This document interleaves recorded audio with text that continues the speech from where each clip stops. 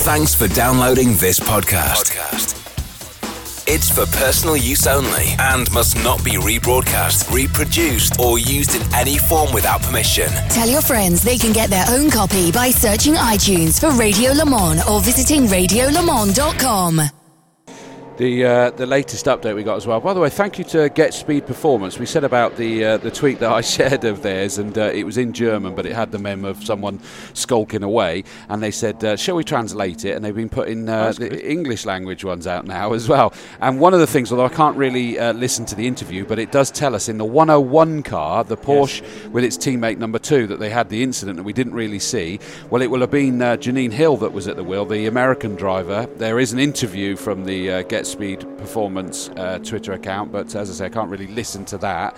But incidentally, Josh Barrett said that according to the ticker that 101 Porsche is indeed out. I said it looked like they'd taken it away. Radiator damage, which of course there indicates that it's had a front-on. Yeah, and the radiator impact in a Porsche, so susceptible to that because it sits just behind the front grille, and obviously if life fluid starts to pour from that, the car don't go anymore.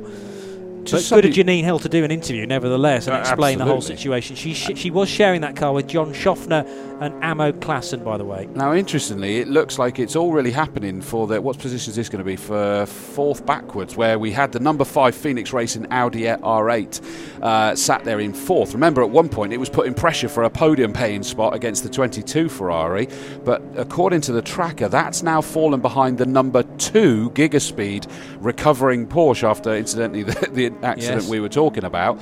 And behind it, by the looks of it, although putting pressure on, and in fact may just have got past it. No, yes, it has. I think the 13 Auto Arena Motorsport Mercedes has now got past it as well. But that does mean that the number 2 Gigaspeed Porsche has made up 2 places up to 4th place in one fell swoop. Yeah, it's all happening. It is. And the 2 car, remember, was one of the early pit stoppers, so he's now getting lighter on fuel as well. And I reckon if it can do an 8-lap stint now, that should take it to 4 plus 8, 12. Lap 12. Quick maths. That's pretty much my limit. I could hear it. I could hear that happening as well. The cogs going round, yeah. So, I mean, that will be one of the earlier cars then to stop the next time around.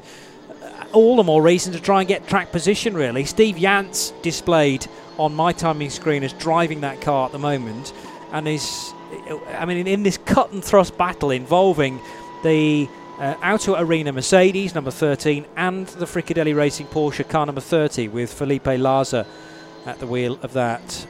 Felipe Fernandez Larza, to give him his full name. As down the Dottinger Höhe comes the number 31 car, re-emerging then in a relatively quiet section of track. One Cayman to dispatch, and can do that very tidily indeed on the long straight of the Dottinger Höhe.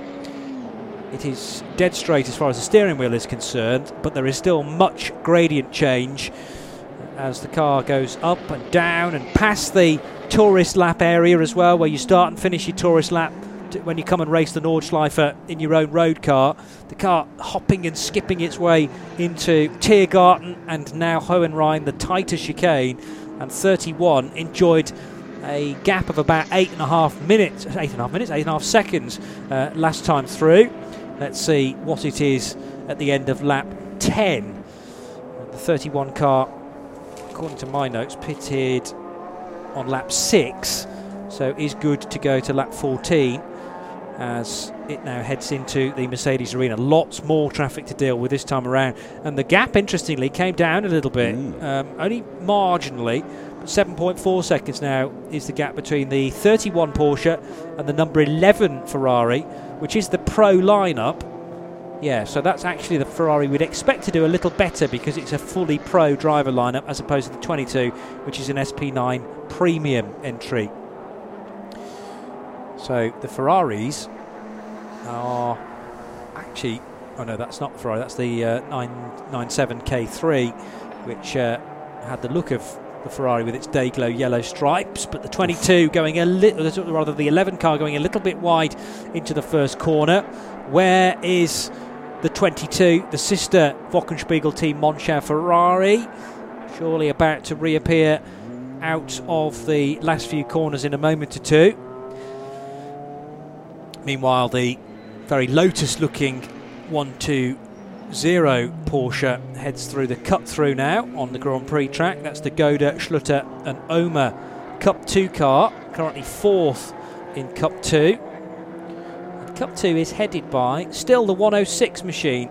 They're doing a really good job. The other Gigaspeed car, we've mentioned quite a lot about Gigaspeed, Team Get Speed Porsches, sometimes getting together with one another, which we don't like to see. But the other car in that rank is the 106, and that car currently leading its class 10th overall.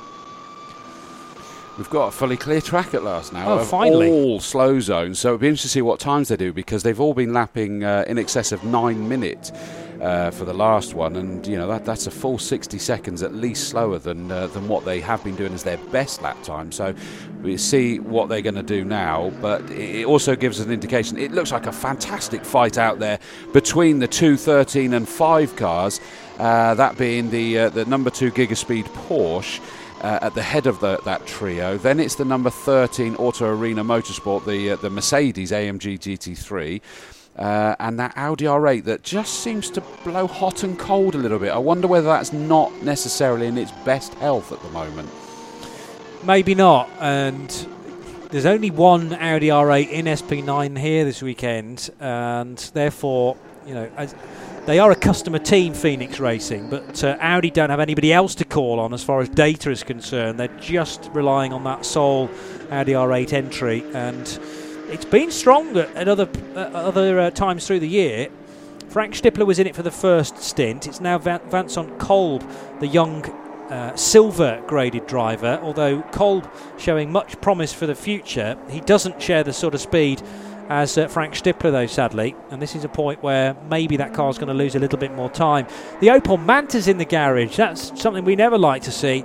Opel Manta, a real legend of this race, always appears during the Nürburgring 24 hours, and the 617 Beckman, Haas and Strycek car with the Foxtail attached to the aerial is in the garage, and that might, I'm afraid, be end of race for car 617. No visible damage on that machine. It's great to have the car again in the entry, and it's often a class winner when it can get to the finish line, but it looks like the team are paying no further attention to that car. It might be that whatever needs fixing on it is a little bit beyond them. I think we have had a change as well for the group that we were talking about. Actually, the number 5 Audi, I think, has got an issue with its transponder, because it's now showing, as per it shows me on my timing screen, that it is in fact ahead of the 13 and 2 cars, I think now. Yeah, the 13 and 2 are together. In fact, it looks like the Auto Arena Mercedes AMG has just got ahead, so we just had a little bit of a hiccup there between those numbers, but in fact, if anything, it's showing me now that the number 5 Audi R8 is ahead of the number 22 Ferrari. Now, those two were doing battle at one stage before they split out again, so it'll be interesting to see once they come back. We got a very wild moment for one of the red Porsche. I think that's one that we already saw a second ago that's got some damage on the side, but yeah, when those two running for in 3rd and 4th are come back into the sort of the home stretch, if you will, we'll get a bit of an idea. Now we didn't stay clear for long. We've got a code 60 again. By the way, the spinning Porsche was the number 458 car, a very Ferrari-sounding race number that, but I assure you it's a Porsche Cayman. 3rd place in V5 for that car, which has rotated on the Grand Prix track, and 458 is at the moment being driven by Fabian Fink, the man from Hamburg. And Fabian shares that car with Jens Mutterfint and Markus Sedelmeier. So 3 German drivers run by the ADAC team Weiser EMS crew, and a very standard looking Porsche Cayman, it has to be said. Not too much sponsorship on that car, all red, and never like to see a car rotating, but thankfully it didn't hit anything solid and can now rejoin. The code 60's cleared already. That was a nice quick one, wasn't it? Okay, so Flansgarten it was, but it's gone straight away. I didn't see anyone on the screen as stopped, but thankfully all gone. It may well be reported on the VLN ticker in due course, and that will be communicated back to us by at Time Certain Clock or at Right Turn Lover, who are always on the beat.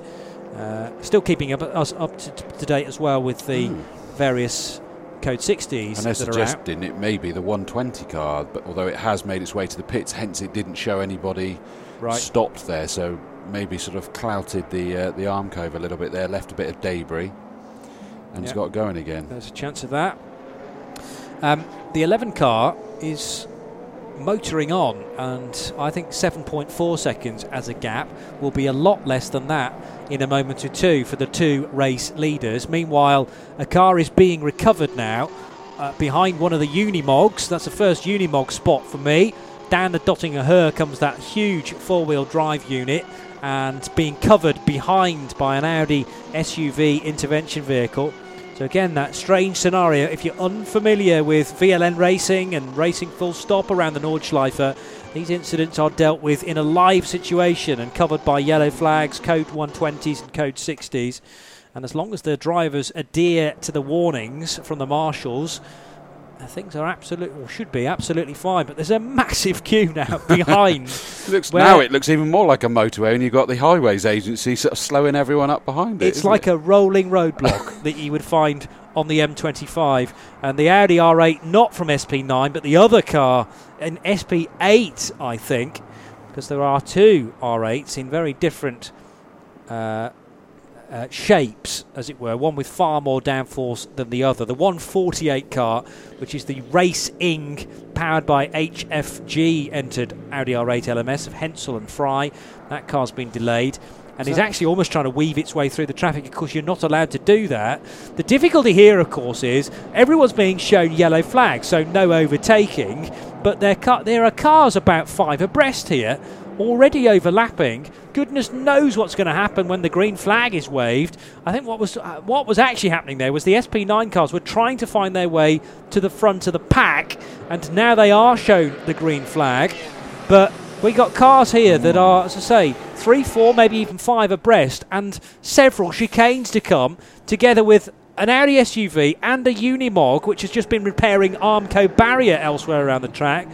I have a funny sense here, Chris, that this isn't going to go too well. Everyone needs to behave themselves. Serious speed they're taking past that lot, isn't it? I mean, it's a 120, isn't it, I think, in effect. And it's like a moving speed limit, though, which is, trying to cover the intervention vehicles that are trying to find their way home safely. I was holding my breath for that, though. I must be honest, as they were coming through there. And did I see at the back there the 35 BMW, the back out there running again? So that's good news. But of course, we found out it wasn't an issue that caused them not to be on the front row, but all sorts of wrists being slapped and punishments meted out somewhat, and they're trying to make their way through. I loved as well seeing in that gaggle there was a car that really stands out to me when I saw the photos of the events earlier this year, the VW Jetta. Yes, again, a classic car. A cracking. Yeah, and you get cars of all sorts of different vintages taking part in VLN. Okay, the very latest GT3 SP9 cars, yes, but there is a home for Opel Mantas and VW Jettas. There's that Mark III Golf. There's the Lexus ISF, which is a serious bit of kit and run by pretty much a works Lexus squad. So yeah, the entry has always been wide and varied, and actually a disappointing 136 cars, and that's all entered in VLN4. We have been into the 160, 170 sort of realm previously this year, but nevertheless, in one single race to have 130 odd cars is quite impressive. And I noticed, looking at sort of like entry lists and results from the first 3 this year, is that it looks like it's that kind of I know it's a championship, but I get the impression that some treat it as a series as well, where they'll sort of dip in, dip out, probably depending on what else they're competing in around the world, what state their car and their team is, and what have you. But certainly some pretty big names dipping in and out, both as teams and as drivers. Yes, and actually you'll find that the biggest entry, the most impressive entry, comes in VLN 1 and VLN 2, because they're the 2 VLN races prior to the Nürburgring 24, when people are trying to get qualified for that race and trying to get experience ahead of that race as well. Once the Nürburgring 24 is out of the way in May, there is a natural drop-off in VLN. just because, as you say, priorities are elsewhere in things like the ADAC Masters and Blancpain and Le Mans. But I think we still are to expect teams like Manthey to come back with a fully works Porsche entry, maybe. And I know Manthey are busy this weekend in Portugal for the 24-hour race there. There's just so much racing to do these days. Of course there in is. GT3, and you've got to pick and choose wisely. But VLN is always well subscribed, and you get the kind of hardcore entry that come and turn out for these races. Not quite week in, week out, because they're every couple of weeks, generally speaking. Then you have a gap of, say, a month, and then there are 2 more on the spin. But there's still plenty more to look forward to, and I'm delighted to say that we're broadcasting them all here on the Radio Show Limited network of channels. This is VLN 4. There are 9 races altogether through the course of the year. The dates were announced towards the back end of last year, actually. And after this one, a 6-hour race to look forward to. And then VLN 6, 7, 8, and 9 are back to the more conventional 4-hour length. I'll get you a date, actually, for the 6th-hour edition. It's on the 18th of August, which will be covered here on the Radio Show Limited network of channels. So that's VLN 5, a 6-hour race. VLN 6 is at the start of September, then 3 weeks later VLN 7, and then there are 2 more to look forward to in October on the 6th and the 20th of October, always Saturday races. Overlapping on the Dottinger Höhe, Mercedes starting by a Pixum Team Adrenaline BMW. The Pixum team always turning out with their traditional sky blue and orange livery, and 666 had been the race leader until recently. Let's just see how things are doing in Cup 5, because the 666 car had established a bit of a lead, but that's changed, and that must have changed in the last wave of pit stops. So the current leader in Cup 5 looks to be 650. But on this lap, on the previous lap, 650 pitted, and that does indeed leave the 666 car out front. The Porsche Cayman was the car that spun. And it already had damage on the side, the red 458. It sort of zoomed onto the side so we could see it. And it had what looked like a harmless pirouette, to be honest, didn't it? It sort of like exited the corner, just ran a little bit wide, and the tail end spun round on it. But that looked like it was going slow there, didn't it? Unless it is flat-spotted tyres in the spin, and now on the rest of the lap, that flat spot has developed into a puncture, or a slow puncture at least. It almost looks like that car's crabbing. Yeah. And it looked like the rear wheels of car 458 were not pointing in the same direction there. The rear wheels are trying to head out the circuit for an ice cream, while the front ones are still trying to keep going. Yes, trying to find its way into the pit lane. Yeah. It's a day for an ice cream as well. So can hardly blame the rear wheels for that, but tremendous bit of car control from the driver to thread its way into the pit lane when the barriers get very, very close indeed. This is the dice for the lead in Cup 5. 666 versus the number 1 Michael Schrei car. And this has survived the pit stops, for goodness sake, because these two working together, and the one car's driving up the inside there, and he's done it. Fantastic move. But those two were scrapping like this before they even did the pit stops. I reckon they just waited for each other after they'd done their stops. Yeah. Well, Michael Schrei, champion from last year, that's the reason why he's got the number 1 on the door, and no stranger to getting the elbows out and trying to get ahead in the Cup 5 division. But in the 666 car, I can't tell you annoyingly who it is. It's either Müller, Otto or Poika. And let's have a look. Joseph, there's been a... hang on. I'll get the drivers correct for you in a moment or two. The 666, they're still dicing, by the way, or they were a moment or two ago. They're heading now onto the Hatzenbach. Tobias Müller, Nico Otto and Lars Poika. And they have now disappeared onto the Hatzenbach, totally together, and I'm sure they will stay together for the rest of this lap pretty much and beyond. So there was I thinking that the treble 6 car had disappeared up the road not to be caught. Michael Schrei had different plans and has spent the main part of that stint reeling the 666 car in. Actually, that is a point. I'm wrong, aren't I? Because it wasn't the 666. The 666 was down the road, but the one car was involved with one of the with about 5 of the cars for second place in that class. Yeah. So actually, the 666 didn't do well in that pit stop. No, it's I just remembered the one being involved with a similar coloured car. Just certainly remember there being a two-tone blue car. Yeah, absolutely. But I mean, that's good for us because we now have a nose-to-tail fight for the lead of the class. Meanwhile, these more M235i BMWs, 677 is one of them. And yes, that's a Cup 5 car, battling with 672 for 7th and 8th places in Cup 5. No, 674 it is. So that's actually 8th and 9th places. So 677 ahead of 674, yes. 8th and 9th in a 15-car Cup 5 class. Somewhat great comment by Time Certain Clock saying that Ralph Schull, who is currently leading the H4 class in the Porsche, can claim his 100th class victory today if he defends his position. That's monumental. 100th class victory, okay. Just think about how many races they must have done to get to that level of being of taking trophies home. Opel Calibra, another car I spot for the first time in this race. We're now 2 hours in, and I also spotted a bright yellow Honda Accord, I think. Might have been a Civic. No, it looked like a Honda Accord Type R, maybe. The 715 car from the V4 division. So, still, I haven't got to grips with this entry list yet. I'm convinced that they are throwing new cars out from the paddock, thinking, OK, we've lost a few, just get these guys out with 2 hours to go. And Johnny. Make sure we're at a full capacity on the track. You know, they've paid their entry fee. They just had to wait a little bit of time to join the race. Here comes the 5 Phoenix Audi into Hohenrhein, tucked in ahead of the 588 Porsche, 588 and the 997 K3. Still not very far away from one another.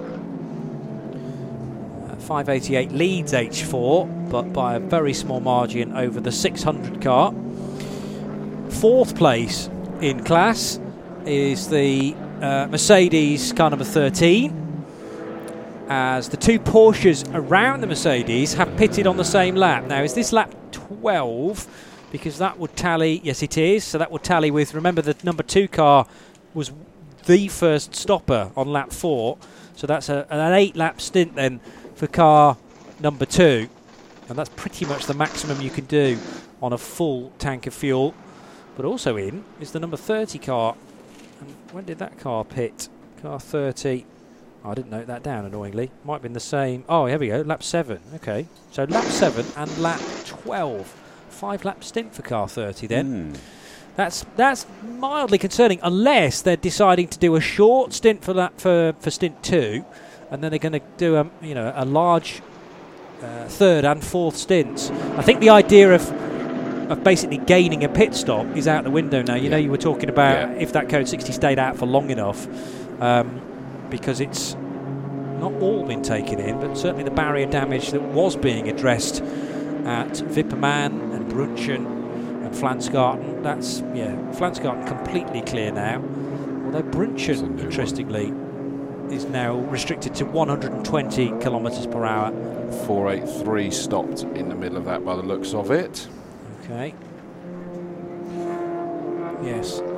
That's the one of the BMW 325s, Mike Kraska and Andreas Roloff in number 483. So that looks like it stopped. I love the fact that Vince Petit has summed up. I love how bonkers VLN is. Totally, it's fantastic. This is so good. It is bonkers, though. You're right. Oh, huge off for the 57 car, 57 Black Falcon machine, and I can only tell you that because it carries an onboard camera. So those enjoying the live stream will have had a roller coaster ride there, off probably 2 barriers. I think it went in one side, then clanged off that and into the other side. So maybe making contact initially to driver's left, has come back across the track, thankfully not collecting anybody, and clattered into the barrier on driver's right. Is now facing the wrong way as well. And hopefully I'll get another opportunity to describe that for you, as one of the Peugeots is now back on the move. That looked like a Peugeot RCZ. Yes, RCZ Cup car from Team Rally Top. That car is an SP2T machine, number 385, 66 overall. The 57 car, almost. I tell you, that car nearly turned over. It went into the barrier that heavily, and it's gone in backwards. Drivers left initially and bent quite a lot of the barrier back that side, and then come back across the track and tagged the barrier again. Well, that will have grabbed the driver's attention, certainly. It grabbed ours, for goodness sake, with that onboard, didn't it? So no doubt about that. And I love the fact that Time Certain Clock said, code 120, car 483, which is what we saw. Man, I go get a drink and it goes crazy with 2 hours 5 to go. Ouch, number 57, exactly as we said, is that it definitely is bonkers. Car number 5, the Audi R8 that I said was sort of like seemed to be intermittent on it, then not on it. Right Turn Lover said lost 9 seconds in Sector 3 and got passed by at least one car. Quick spin and continue, maybe? It's possible. We'll have to see that and see whether that is the case. Could be a good shout, though. Marcel Duke said, lucky VW Golf number 401 had a spin at Beloff S with no impact. How'd you do that in this circuit? Oof.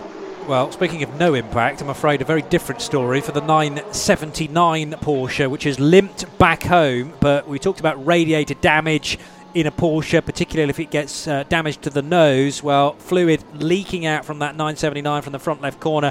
Amazingly, the 57 is back on the move now, Chris. Incidentally, you just at the point that you said fluid leaking out of that 979, now the 57 car we're on board again with now as it's trying to limp its way back towards the pits. Now, because we're on board, it means we can't see the damage that this car has taken, although is that now looking at it, we may well see something in a moment. But as it went round the corner, there was the slippery surface flag.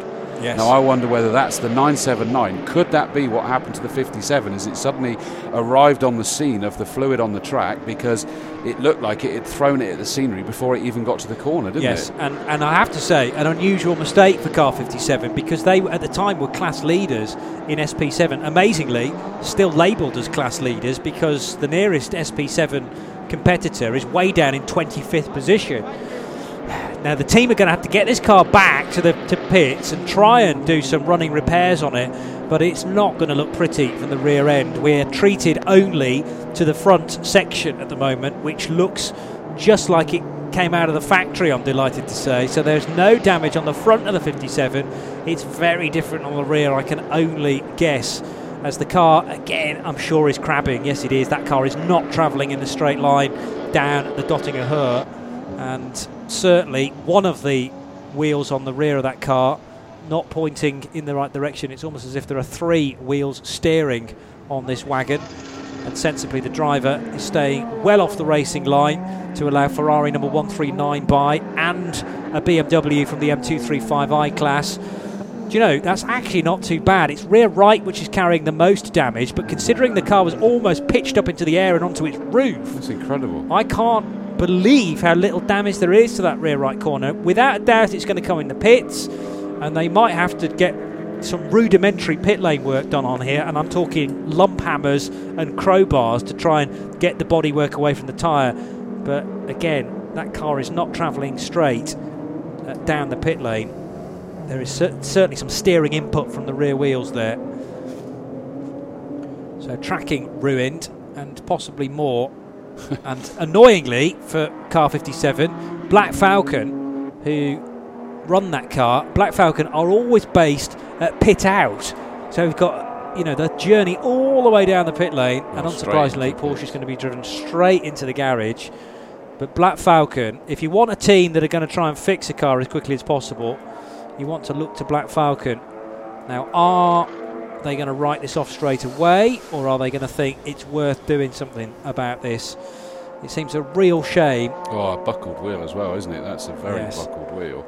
Seems a real shame to maybe to call time on this race with still half of it to go, because we are a minute to the hour now. So 2 o'clock very nearly in Germany, 1 p.m. here in the UK, and maybe different times wherever you are. If you're staying up late at night, or maybe have got up early in the morning, thank you for joining us here on RS3. Chris Dawes and Johnny Palmer taking you through VLN 4 on the Radio Show Limited network of channels. A very, very busy weekend for us with live racing from Portimao in the Algarve, with the latest race in the 24H series. That's on RS1. The Le Mans Classic is this weekend, the biannual event. Martin Haven, Bruce Jones and Jim Roller bringing you coverage of that across the weekend on both RS1 and RS3, and of course RS2 in full action as well. RS2 IMSA radio with John Hindhoff, Jeremy Shaw and Shay Adam north of the border in Canada for the latest round of the IMSA WeatherTech Sports Car Championship, together with the Continental Tire Sports Car Challenge. So that's 2 hours done here on RS3. We still have 2 hours to go for VLN4. And the 31 car leads the way then for Fricadelli Racing. This is lap 14, and the lead is 25 seconds, just over 25 seconds back to the number 11 Ferrari. They're both SP9 Pro machines. The 22 car, driven by Jochen Krumbach, a premium entered SP9 machine, is third. That's car 22. Into the pits from fourth place on the road is the number 13 Auto Arena Motorsport Mercedes. Fifth place, the number 2 Gigaspeed Team GetSpeed Porsche. Despite that trip off into the gravel, amazing that car is still in fifth place, and ahead of the number 30 car from Fricadelli and the number 55 from that's the SPX entered Renault RS01. So just, Chris, as this race sort of takes a little bit of a rhythm, gets a pattern going, you know, you get a code 60 or you get an off-kilter pit stop, and it throws all our predictions sky high again. That's why you're on your own in making predictions, mate. I've got to tell you, I've got Very a padlock wise on my wallet, that's for sure. Very wise. Not for the first time. I've got to check, is this absolutely right? The number 13 car, that's one driver doing the whole thing? I haven't seen Patrick Assenheimer out of that car yet. It is possible to do it with just one driver, because I'm tired just thinking of that. I know. I mean, yes, you don't get any respite at all, do you, in terms of okay, you come in for 3 pit stops during the race, so there's a little bit of breathing space there, but ideally you want to be clambering out of the car, particularly on a warm day as it is at the Nürburgring at the moment. Mid-20s ambient temperature, far higher track temperature.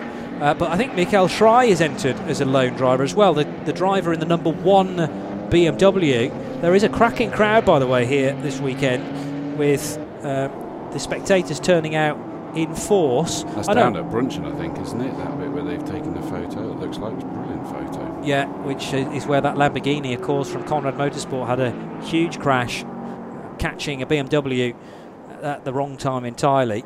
I was suggesting that Michael Schrei in the number 1 BMW was doing this as a solo effort. In fact, he's not. He's sharing with Marc Eret this weekend.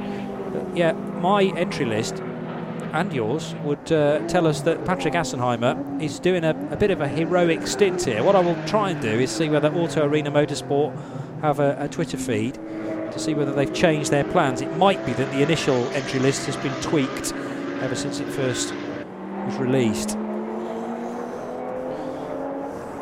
Down the main straight comes not the race leader, but the sister car from Fricadelli Racing, the number 30 machine. This is the Klaus Abelin, Sabina Schmitz and Philippe Larza car. Turning right at turn 1 and around the Mercedes arena. Right Turn Lover has said the number 13 car on the quali results, which I didn't manage to grab, is listed as being driven by Patrick Assenheimer and Christian Hohendahl. Might be Hohenadel, actually. Hohenadel, yes. sorry. Hohenadel. Sorry. No. Hohenadel. Yeah, Christian Hohenadel, a bit of a Mercedes specialist, actually. So that would make complete sense, and has raced for things like the Manfilter team in the past. So Hohenadel is just into his 40s now, and a gold-graded driver from Dudweiler in Germany. Has done so many Nürburgring 24 hours. I mean, stretching back to 2005, maybe further than that. 2004 I have as his very first Nürburgring 24 hours. So not only a Mercedes AMG specialist, but also a track specialist too. So, okay, that makes a bit more sense. Christian Hohenadel and Patrick Assenheimer. What we haven't had, sadly... Oh, no, it's just changed. I tell a lie. So that's the first time 13 car... That would have provided us with the answer as well. That's the first time that Assenheimer's not been listed alongside the 13. If I'd just kept quiet for a little bit longer, eh? But again, got away with that. Again, I'm just indebted to everyone as part of the collective who can bring us this news. Obviously, we are a little bit limited, shall we say, by not being at the Nürburgring, but I'm so grateful to people like, well, all our regulars really, Time Certain Clock and Right Turn Lover, but Josh Barrett always mucks in as well to fill in the blanks, and many other people I'm noticing actually for the first time getting involved on Twitter today. So I really hope that we are able to enlighten people and bring the VLN to those that haven't yet discovered it. And I've many marshal mates who marshal in the UK, and the coverage that we've done here on the Radio Show Limited Network this year and last year, they've gone, God, Johnny, I didn't even know this VLN Championship existed. And now that marshals that normally flag at, say, Silverstone and Donington, desperate to try and get involved in Germany now at one of these VLN events. Well, I knew it existed, but what I probably didn't appreciate is A, how good it was until I was watching it for research purposes in the build-up to today. Yes. And secondly, when I announced to friends and what have you that I was doing this, that they went, oh, wow, VLN, I love that. I'm absolutely hooked on that. It's brilliant. And I agree. These guys, thank you so much for your help. It is wicked. And it's just so good that we're all doing this together. We're all enjoying this. As plenty of people said, bonkers race. It is together, and see all the bits that we can't. Incidentally, David Faulkner from Australia, who's been watching. Apologies, lads, but I'm calling it a night here. Dad duties early in the morning. Thank you for staying up and watching with us. Congratulations on another cracking call, especially man on debut. There we go. Chris, there you go. See, I'm pleased with that. Thank you, mate. I appreciate that. Thank you very much. Fans far and wide already. I do appreciate that. Well, depending on where they are in Australia. It's it could be about 11 o'clock, so it's nearing the end. And obviously, if there are plans for nearing the end of the day, if there are plans for Sunday morning, very wise to nip off. But you can revisit it, remember, because the podcast will be available, and certain streaming sites in future days will have the full race in vision with our commentary over the top as well, perfectly synced. So there's opportunity, if you do have to head away at any point, to catch up on this race in future days and weeks. 378 car crashed alone, apparently, according to Time Certain Clock's helper. We had a code 60 at Vipperman for car 666. 666, so we've had a code 60 for the 666 car. Wow, okay. So what has that done in terms of, what was that? That was the Cup 5.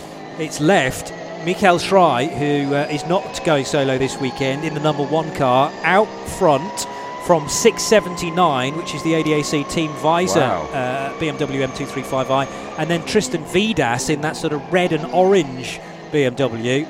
That car is third, so long-time leader, treble 6. What happened to that car then? Into the barrier, did you say? No, I don't. Has anybody said what actually happened? Code 60, Vipperman, car 666. But, yeah, what we don't know is whether that was contact, whether it was a tyre blowout. We've had a few. We had car 397, or it might have been 387. That also had a moment. So we had sort of about 3 different things happen at a same time. Yeah. Well, that's a real shame for a car that was well positioned and was showing really good speed this weekend. I'll try and find an update on that. Oh, there we go. Time Certain Clock, obviously from over in Australia as well, says in Sydney it's 10:08 a.m. Where I am is 9:37. No, it must be p.m. PM, yeah. Yeah, Perth's an hour and a half Saturday behind night over me. there. So Time Certain Clock, good man. Lachlan Hughes, my first VLN. There we go. Pleased to hear this, Lachlan. And this is brilliant racing. I'm also enjoying the commentary. It's great with the Twitter interaction from Australia too, 10 p.m. So Lachlan's from Australia as well. Good man. It's like a full global effort, Isn't this is, to stay on top of a 4-hour race, which spans, 25 kilometres. And the whole track is not covered by external cameras. If you're tuned to the 666 car in the barrier, it's in the barrier. And I only caught sight of that because one of the many camera cars, one of the many cars carrying onboard cameras, had just gone by that incident scene as I was uttering that sentence, I'm afraid. And the 666 car, it didn't look too badly damaged, but it was up against the wall. And therefore that suggests maybe front left damage, and perhaps suspension failure. So let's have a look. Yes, it is listed on the ticker. It's on the exit of Hoa Act. 31's in the pits as well now. Okay, well this might be an opportune time to do a stop, because there are obviously code 60s out around the circuit. Now, I didn't quite catch who that was, but if they're doing a driver change as well, of course it'll be Norbert Siedler that will be jumping back into that car. Yes. As they 45 degree it, getting it ready for that car to go back out again. Yep, they're just removing the jacks from the bottom, or the wheels from the bottom, and they'll be getting it going. It's just the incident for car 666 just described as accident for the runner-up, because the 666 was in second place at the time behind the number 1 car, but I have no other details than that on the live ticker, and maybe more news will emerge, but that's a real shame, and it doesn't end the battle in Cup 5, because that's guaranteed to run and run for the next hour and 48 minutes. We often, heading on to the final lap, have Cup 5 cars still in a big old gaggle, to use one of your words, and you think these cars can't have been racing for 4 hours. They're still like they're on the first lap, but somehow they are. It's amazing to me. 588 finally making the break from that beefy-looking K3 car. Remember, they were running nose to tail from the lead of the second group, and we had 588 versus 600 for a long time. But the race leader now sitting on the pit lane apron. All the work's been done by the appearance. Yes, now it's just a matter of allowing the clock to tick down so that the minimum pit stop time is adhered to. The minimum pit stop time is measured from pit in to pit out, so there's a clever little bit of calculation that needs to be done to release the car at the right time so that it doesn't trigger the timing loop too early at the end of the pit lane. You can do it too late, of course, but you don't want to be 10 seconds too late. You want to run it as close as possible. 600 car, quite a bit further back now from 588. So finally 588 has established a decent lead here in H4. I have the H4 leader having just done a 9:39, and car 600, was this a slow lap? 9:33. Respectable. I think all the time's been lost on this lap, actually. It might be that one pitted and the other one didn't, of course, and therefore once 588 pits, it will bring them back onto an even keel. Should be able to see. We should be able to work that out, shouldn't we? For the 600 car. Once. They both only pitted once. Yeah, and the Sector 1 time suggests to me that was not an outlap for the Kramer Racing 997 K3, so I think that's actually lost genuine time somewhere around the track. Race leader back out again, but that will leave the number 11 car now in the lead of the race. So 14 laps now completed, and the next time we expect car 31 in, then having pitted on lap 14, will be lap 21, possibly 22, but it looks like the 31 car is doing the even split, 28 laps, 4 stints to do, so do 4 stints of 7 laps. I've just looked, I'm very pleased to see this. The number 30 car, I've noticed, has now made 2 stops, so we missed that one jump into the pits, and it's Sabine Schmitz that's at the wheel. Excellent. I know, again, it sounds like I'm obsessed with Sabine, but I am a massive fan of her as a person, as a fighter, and as a driver. Now, this on the screen, we're seeing the 695 car in, and with the people around him, that looks like he's serving a penalty more than a pit stop, doesn't it? That is correct, yes, because the pit stop penalty, the penalty box is right at the start of the pit lane, and now if that's down to gaining time through a code 60, or if it's to do with track limits, it could be all manner of things, but you have to come in and serve that. Normally you can do that during a regular pit stop though, so you get to the end of your natural stint, come in to see the team, but before you go down to the team, you've got to sit in that penalty box for however long the officials say. Then you move down to your team, you get serviced, you maybe change your driver and return to the race. Pulling off now on the side is the one and only SP4 Turbo car, the 266 Porsche Cayman S718 of Peter Bonk and Marco van Ramshorst. Now, it is trying to get going again now.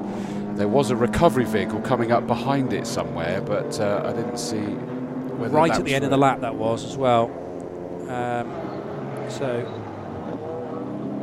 right at the end of the lap at Hohenrhein. So the cars are continuing on, and 266 may need to be recovered in a moment or two.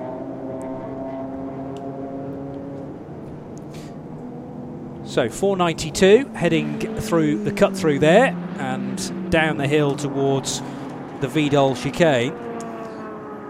Meanwhile, and apologies by the way that we've got a little bit of bleed through by the sounds of things from IMSA Radio at the moment. So I mentioned it was a busy weekend on RS2 IMSA Radio, but the voice you hear in the background sounds very much like Jeremy Shaw and probably John Hindhaugh as well. But we'll continue on with our commentary, kind of double-decked version of VLN with 31, 11, 22 and 36 are the cars that are first, second, third and fourth.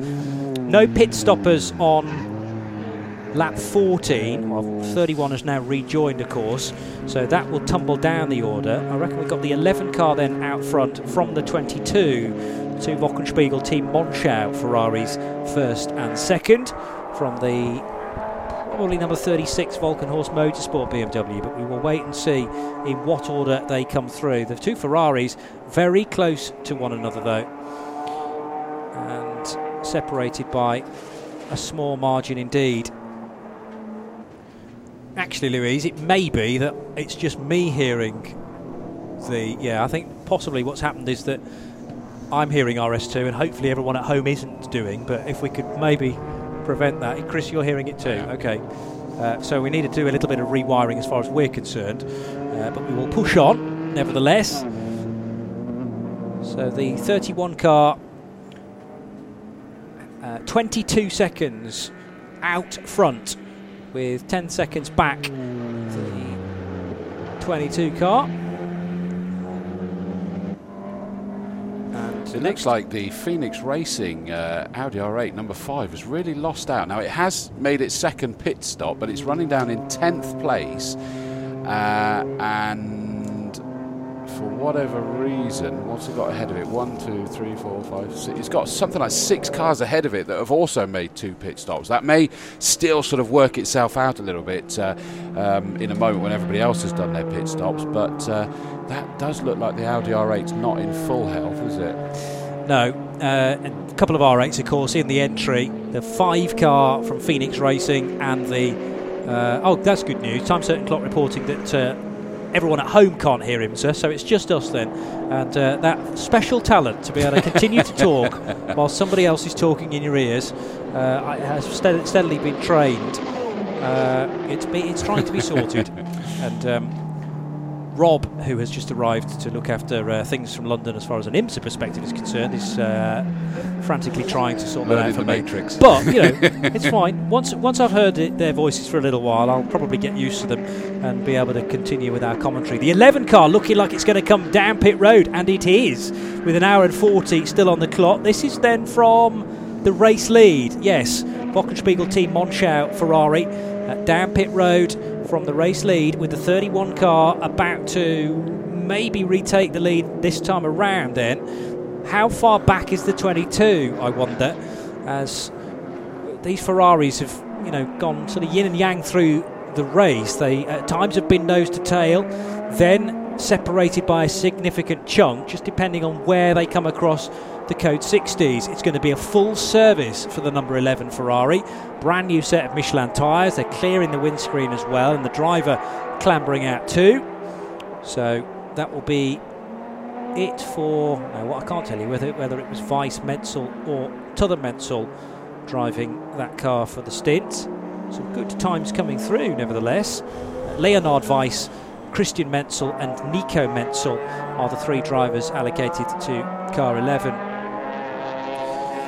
So the next question is, who's going to be the next race leader through, I wonder? It's the 22 that's gone through.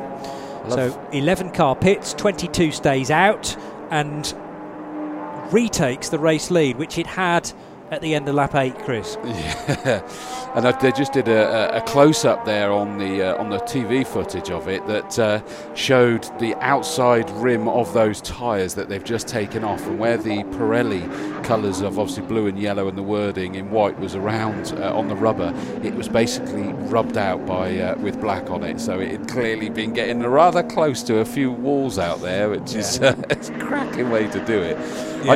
I had a confirmation as well of two things. One, good news. Secondly, terrifying, is that my wife just texted to say they can only hear us. Now, that's good news, but means I also now know I've got to watch what I say. Yeah, that's also true. No, I was fearful because obviously RS2 in our ears, and I hated the fact that we may be being drowned out, and it is so difficult to listen to two different broadcasts at the same time. But as far as everybody at home or wherever you are around the world enjoying this, you're getting us as a clean feed, so that's good news as far as I'm concerned. So 22, 31 and now probably 36 creeping up into third position. We'll confirm that in a moment. The 435 car having a good dice though through the Mercedes arena with 396, so that is for second and third in the V6 category. Team Matol Racing ahead of Black Falcon Team TMD. It is the Mattel car just ahead. Car 435. That looks like a Black Falcon car just behind. Yes, it is. 396 car. So 0.1 of a second separating the second and third place V6 cars. Pixum Team Adrenaline hang on to the V6 leader though. Car 400. Meanwhile, we're waiting for the race leader to come back across the line. What have we got? 31 due any moment, and in fact has gone across the line now to put 15 laps in the book. The 11 car we know has been delayed, so I reckon currently we've got 22 from 31 now, first and second. 55 is the SPX Dieter Schmidtmann Renault running in 5th position. 11 car back into the race, careful not to cross the blend line, and the Wochenspiegel Team Manchow Ferrari back into the race. That's the SP9 Pro car, of course, and theoretically should be a little faster than the combination of the premium drivers. Audi and Porsche side by side. I'm reminded, by the way, quite how much chalk and diagrams there are on the racetrack as spectators have crept out probably on Friday night into Saturday morning to make their mark on the circuit, and that often stays there all the way through the race. 22% brain capacity being taken up by the driver in the number 2 Gigaspeed Get Speed Porsche, which is being driven by Andreas Bockmann. I'll tell you what was versus Stippler in the Audi. Sorry, Johnny. I'll tell you what was really, really good there. The number 5 Audi R8 just managed to get past the Gigaspeed number 2 Porsche there, and after he'd done that, they got into I think it was down at the Hohenrain section that they were just coming into. And the Audi R8 was very cleverly right up behind a back marker, pulled out at the last minute to go through. Well, of course, the Gigaspeed Porsche, you actually saw him almost take a moment, because that back marker, slower back marker, appeared at the last minute from behind the Audi R8, and it meant that the Audi R8 managed to gap the Porsche in an instant there. Clever use of a back marker to his advantage. And you can sometimes steer a fellow car towards the back marker, box them in, and then take the place, and that's clever, sneaky multi-class racing. It is very. I mean, it's cheeky and sneaky, but it's very much part of the regulations, and permitted. And the beauty of multi-class racing is that obviously lots of different cars out there are going many different speeds, and if you can just usher somebody towards a slower car, they are, their choice is to back out of the throttle or to run into the back of the person in front. So certainly you could visually see that he chose the more obvious one. He sort of just backed out of it. I mean, you have little option, and then all of a sudden that's place gained by the Audi. So Stippler, who is the faster of the two between Vincent Kolb and Frank Stippler, now trying to get that Phoenix Audi back into a decent position.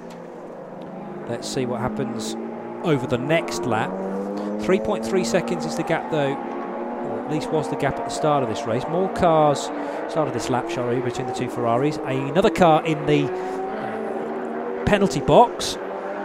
SP8 machine this time around, the Ackermann, Nikov and Wiskirchen Porsche in for a stop, and that car is about to be sent down to the team, probably for a full service as well, just as soon as it's soaked up its penalty time. There's also quite a lot of dust in the air towards the end of the lap a moment or two ago, down at Tiergarten, which suggested a bit of a moment. That might just be actually sunlight reflecting back off the circuit and just causing a bit of an optical this was the part I was talking about, that the number 5 Audi R8, we've just seen the replay of it where the 5 passed the number 2 Gigaspeed, and they got up into the twiddly section there of Hohenrain. I'm pretty certain that's where it was, and you saw where he used that white BMW backmarker to his advantage to complete that move, I guess, in reality, making sure there's no way back for the Gigaspeed Porsche. Yeah. He's stuck back there, and you can see that you can't. We're riding back on board on the footage with the number 2 Porsche, and where's the Audi R8 gone? And I'm assuming he's still ahead of it because it's disappeared into the distance, and job done. Now, I've just suddenly realised that the Cup 2 leader in this particular race at the moment, the 106 car, another Gigaspeed car, that's not in my entry list. I don't have that down as an official entry, although I know it's a provisional entry. Did you have that one down? I don't think I did, no. So, yeah, any news that we have on that car, then by all means get in touch. So, an hour and a half still to go, and plenty more action to come. There are intervention vehicles pouring their way down the Dottinger Höhe, by the way. And one of them is quite a large pickup truck, which has been tending to an incident.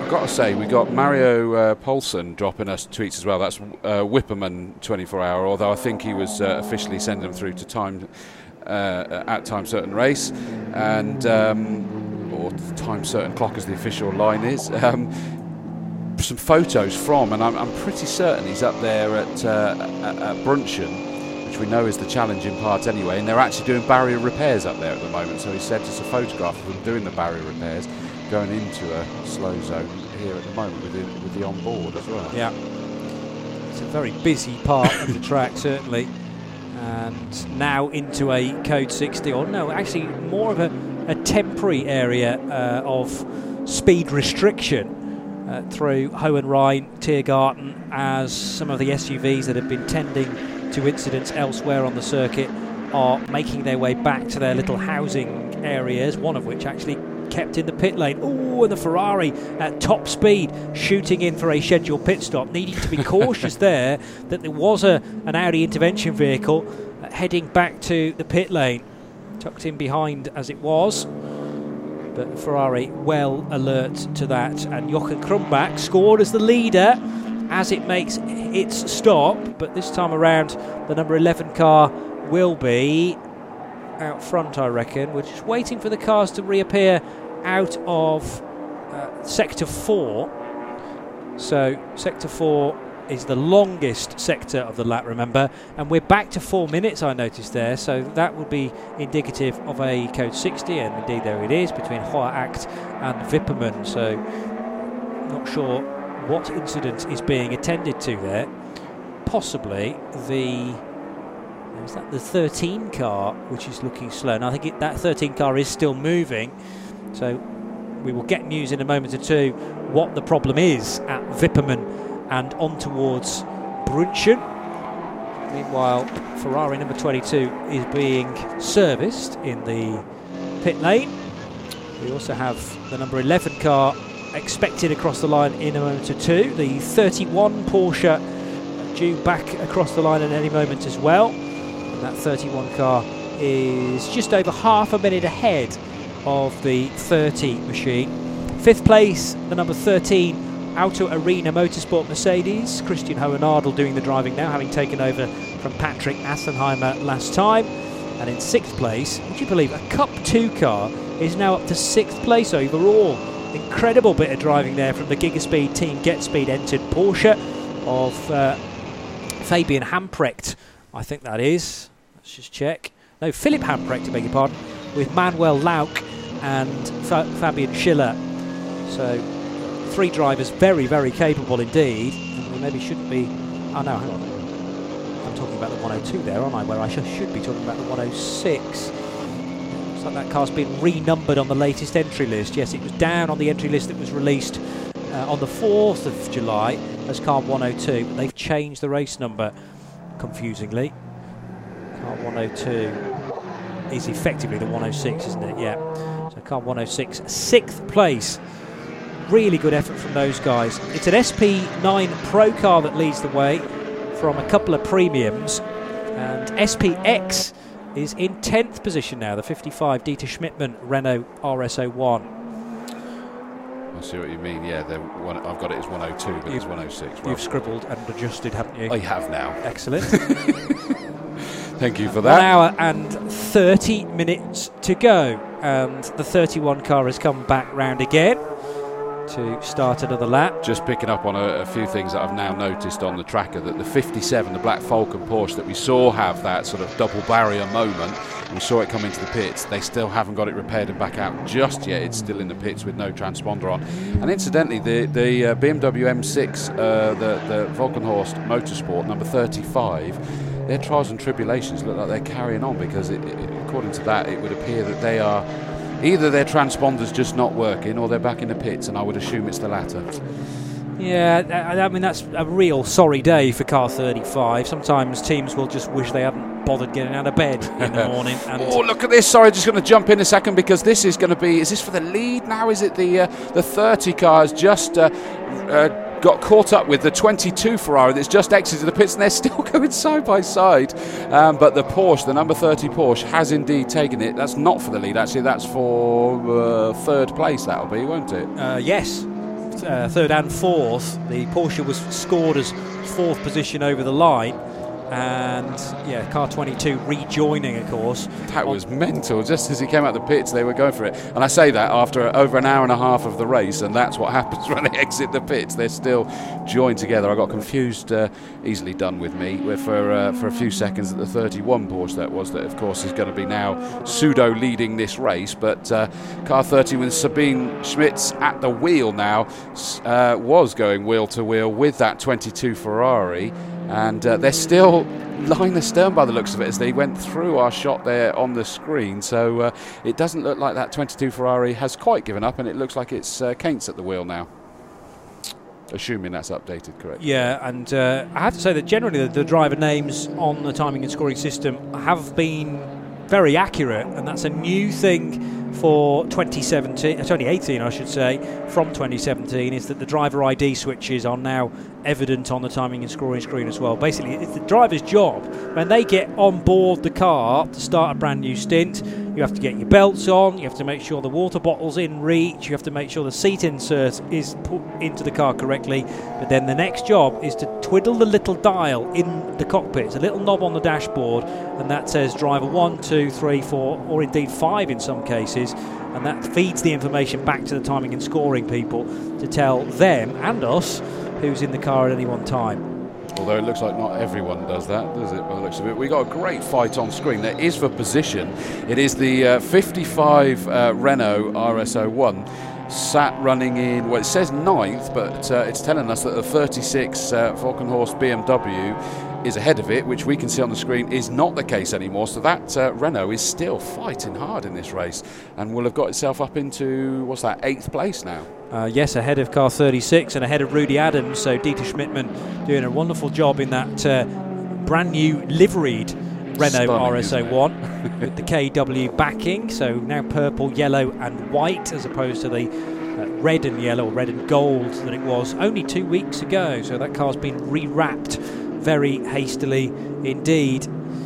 Lap 17, an hour and 25 to go as the 188 Aston Martin from Avia Racing reaches the first corner. This car in SP10, remember, and the Aston, where in that class, because we've had different leaders actually in this division. It's an M4 BMW that leads SP10 now, car number 828 from Team Securtal Sorg Rennsport, the Eichenberg and Mettler car. The Aston from the race lead pitted, so should now tumble down to second position, car 188.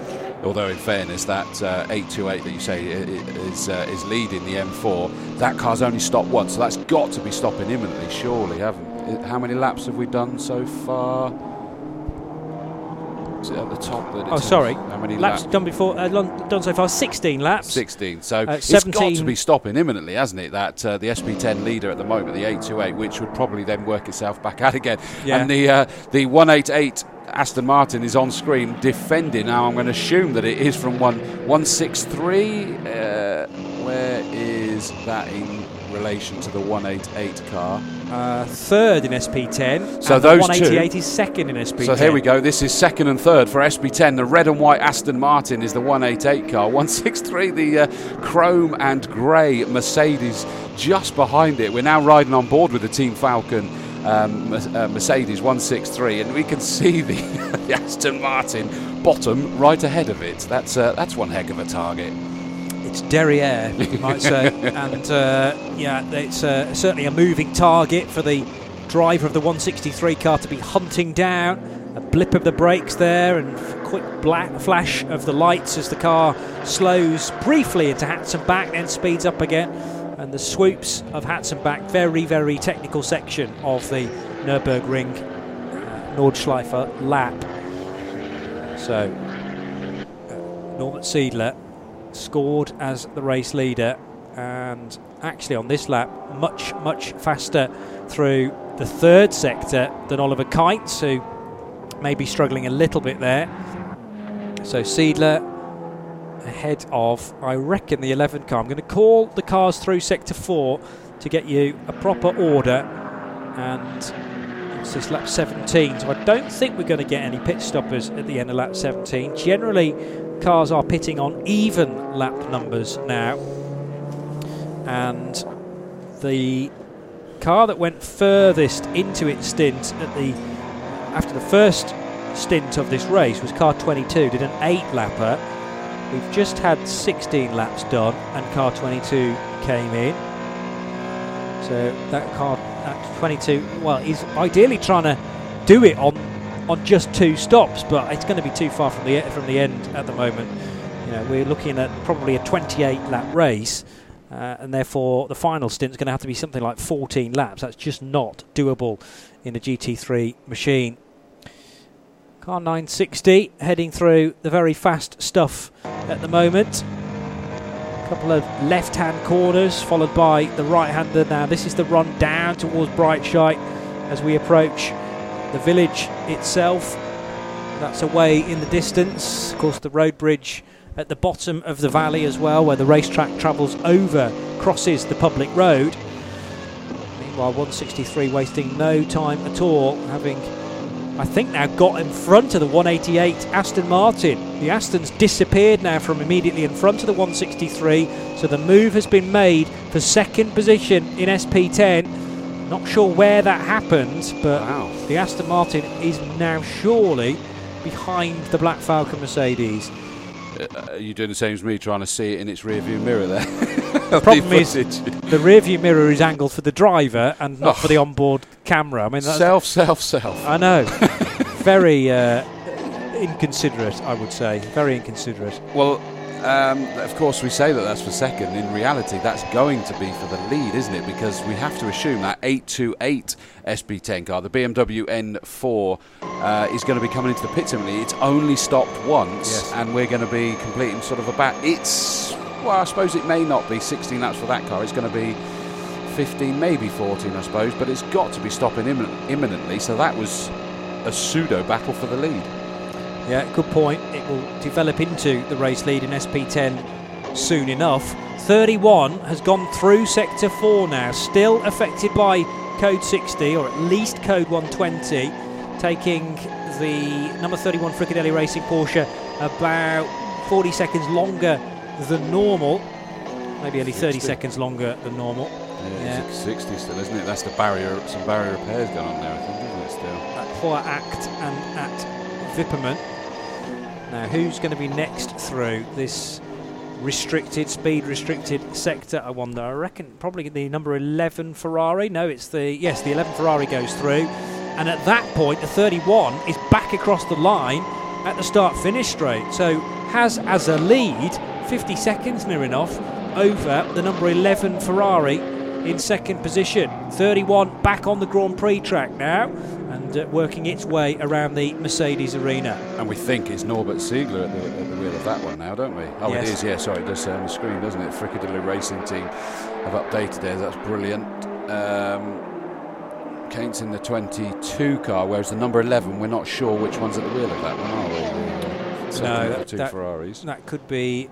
that just suddenly changed there. Oh, yes, of course, because the 22 was the one that has pitted. And here it is on our screens for those that are watching the footage, with the Porsche still with it. So actually that means that the Ferrari's got back ahead of Sabine Schmitz. Sabine managed to get the jump as the Ferrari exited the pitch, but the 22 Ferrari's got back ahead of the 30 Porsche. So that is... alive and well. We've gone over 2.5 hours in and they're going at it like a pair of prize fighters still. Yeah. Love it. Oh, and Sabine is having a look as they come down the start-finish straight towards the first corner, which of course is a very, very tight right-hander, isn't it? But Sabine thought better of it, tucked back behind the 22 Ferrari to take the fastest line possible through this section where she just doesn't really want to lose too much speed. Well, this place, of course, just down the road from where Sabine Schmitz grew up. She used to sneak onto the track. I think she used to sneak her mother's car onto the track under the lie that she was going down the shop for some milk, and actually disappeared then out onto the Nordschleife for a couple of hours. So the German has been racing here for many, many years, knows this place like the back of her hand, of course, and... it's great to see her here once again. Not had the best of health in recent months, but she's enjoying herself and a big smile on her face whenever we've had opportunity to see her down in the pit lane, knocking about with the Fricadilly team, a team she's raced with for many, many seasons. So, trying to work out which car that was into the pits, but they had the door open the whole time. How thoughtless. Yeah, that's often the way of things, because these race doors can unhook and unhinge very easily indeed. Oh no, it's still attached to the car, but of course that's where the race number is displayed. And the driver, it might be the Renault, 55, which is... No, that's not in for a pit stop. It might be the 148 car, which is an SP8 machine. That's the Audi R8 LMS from SP8. Otherwise... yes. Look at the colours, I reckon. I think that's a BMW, actually. It might be the BMW M4. This might be your SP10 leader taking the pit stop we expected it to. OK, we'll see now. Not quite, but it 8 did to look like 8. an 8, it was, wasn't it? Pretty sure it was. So, of course, whilst that car sits in the pit lane, it's being caught by Aston number 188, the Avia Racing sponsored and Team Matol Racing prepared Aston Martin Vantage, and the Mercedes 163. Yeah, 828 it is, from 828 Racing, no less. But remember, the new SP10, well, eventual leader, we reckon is going to be 163, having made the overtake stick around this lap on Aston Martin number 188. What's happening at the head of the field, meanwhile? It is car 31 with this 42-second lead now. Onto lap 18 goes the Fricadilly Racing Porsche from the number 11 Ferrari, the 22 Ferrari, but there's a big gap between those two cars as well, about 25 seconds. The tightest fight at the moment is Oliver Kainz versus the Sabine Schmitz battle, and they nearly exchange positions at the first corner. Of course, Sabine Schmitz coming from a long, long way back, late on the brakes, as only she knows how to do. Couldn't make the move stick.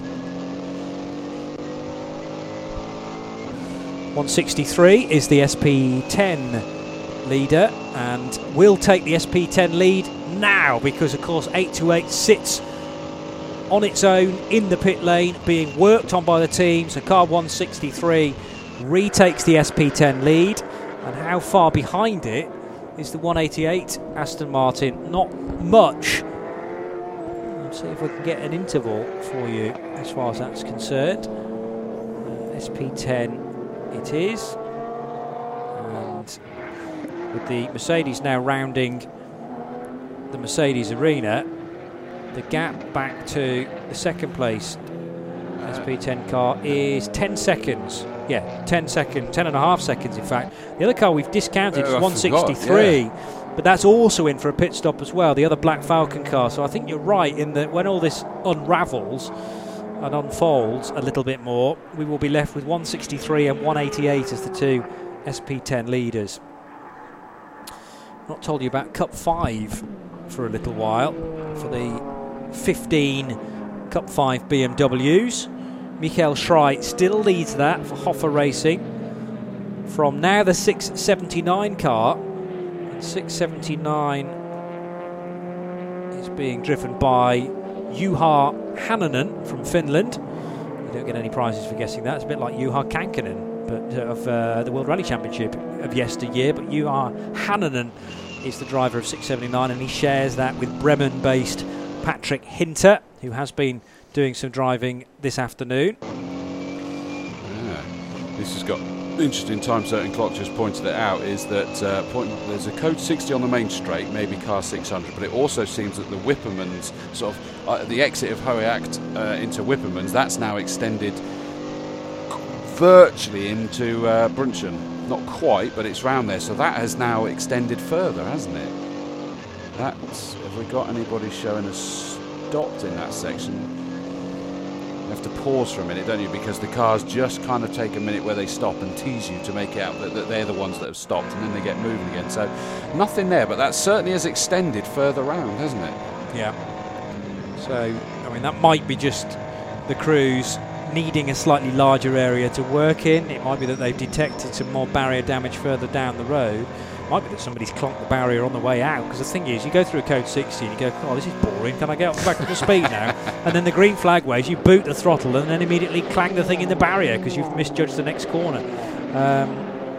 Not naming any names, but that has been known to happen in the past as cars get back up to speed. The thing is, when you get up to speed again, you're sort of approaching a corner at a speed that you may never have approached it before, because you're going from almost a standing start, and you go, well, where do I brake now then when I'm not at full speed? And you think, oh, I'll have a go here. Oh no, that's too late. And then you clip the barrier, which in places around this place is very close to the edge of the circuit indeed.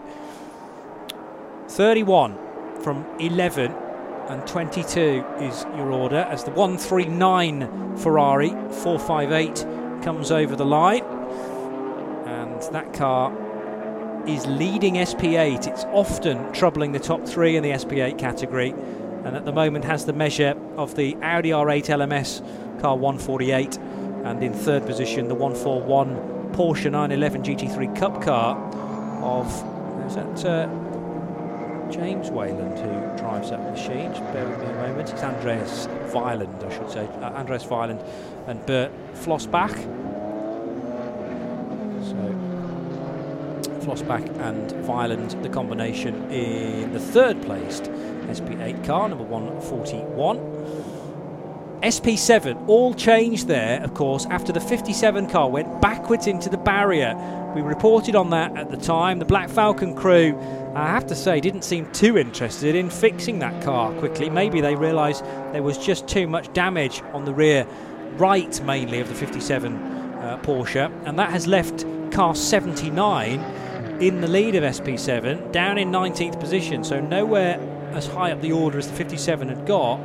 But you just have to keep chugging round and hope that the race might come in your direction, and that's exactly what Milan Kodadek and Marcus Leonhardt have done in their Porsche, and they now lead SP7, which was a 5-car entry at the start of this thing. I'm pretty sure the 57 has retired, sadly. Let's just have a look, see where 57 has got to. Came in the pits probably about half an hour or more ago. 57, hang on a moment, scrolling down, yeah, still labelled as in the pits and in 106th position, I'm afraid to say. Done an awful lot of damage to the back of that car, both left and right, as, I mean, you suggested, Chris, that it might have gone off on somebody else's oil. We saw that the 979 Porsche had significant damage, wasn't it? All down the whole side, wasn't it? And like you spotted, that it was spitting fluid out. I saw another car go around, and there's in fact, actually, I'll tell you why I thought that it was the 57 car as it was crawling back to the pits. Is that as it went around the corner, there was the red and yellow stripe flag, which it doesn't always mean slippery surface. I know it can also be debris in the road, but it was suggesting to me maybe he went off on someone else's fluid that you'd seen. Good news is that code 60 is suddenly shrinking now, gradually seeing it disappearing back towards Whipham, and now it's going a bit further, so we could be about to lose that code 60 with a bit of luck. I'm sure that the guys on Twitter will let us know. There we go. Mario Paulson, who's up at that sector. Barriers fixed. Code 60 is over for the next 10 minutes. We'll see racing. It's about right, isn't it? Well, it's been a frustrating race, certainly in that first hour to an hour and a half, because we had just about the longest code 60 I think I've ever witnessed on this track, having done a few VLNs now and the Nürburgring 24 hours, and that was just a situation where a couple of incidents combined, I think, and created a very large section of speed limited area, Hoher-Acht, Wipperman, onto Brunchen and Flansgarten as well, but all that area is now clear.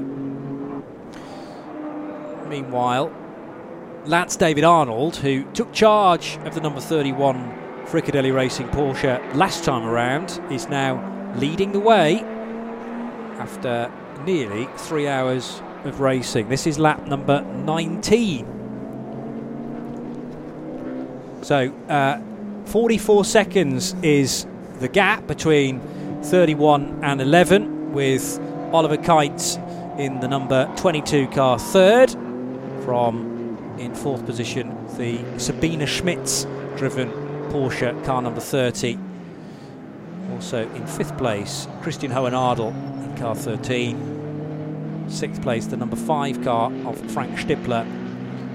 Seventh place is Andreas Bockmann in the number 2 car, and that car has not had a clean run by any stretch of the imagination after a prolonged spell in the gravel. Marek Bockmann is the driver at the wheel of the number 2 car, and Marek ahead of Dieter Schmidtmann and Rudy Adams with the number 106 Cup 1 leader, 10th place. Now, was there a drama for the Renault RS01 a moment or two ago? It's scything its way through traffic. Car 55, no, looks to be stable and pointing in the right direction through the Vidal chicane. Thought there was a moment there as it came out of the very fast right-hand kink heading into the chicane, but that was me misreading things, and the 55 Renault goes out onto the Hatson back for yet another lap. We're not very far away now from putting 20 laps in the book,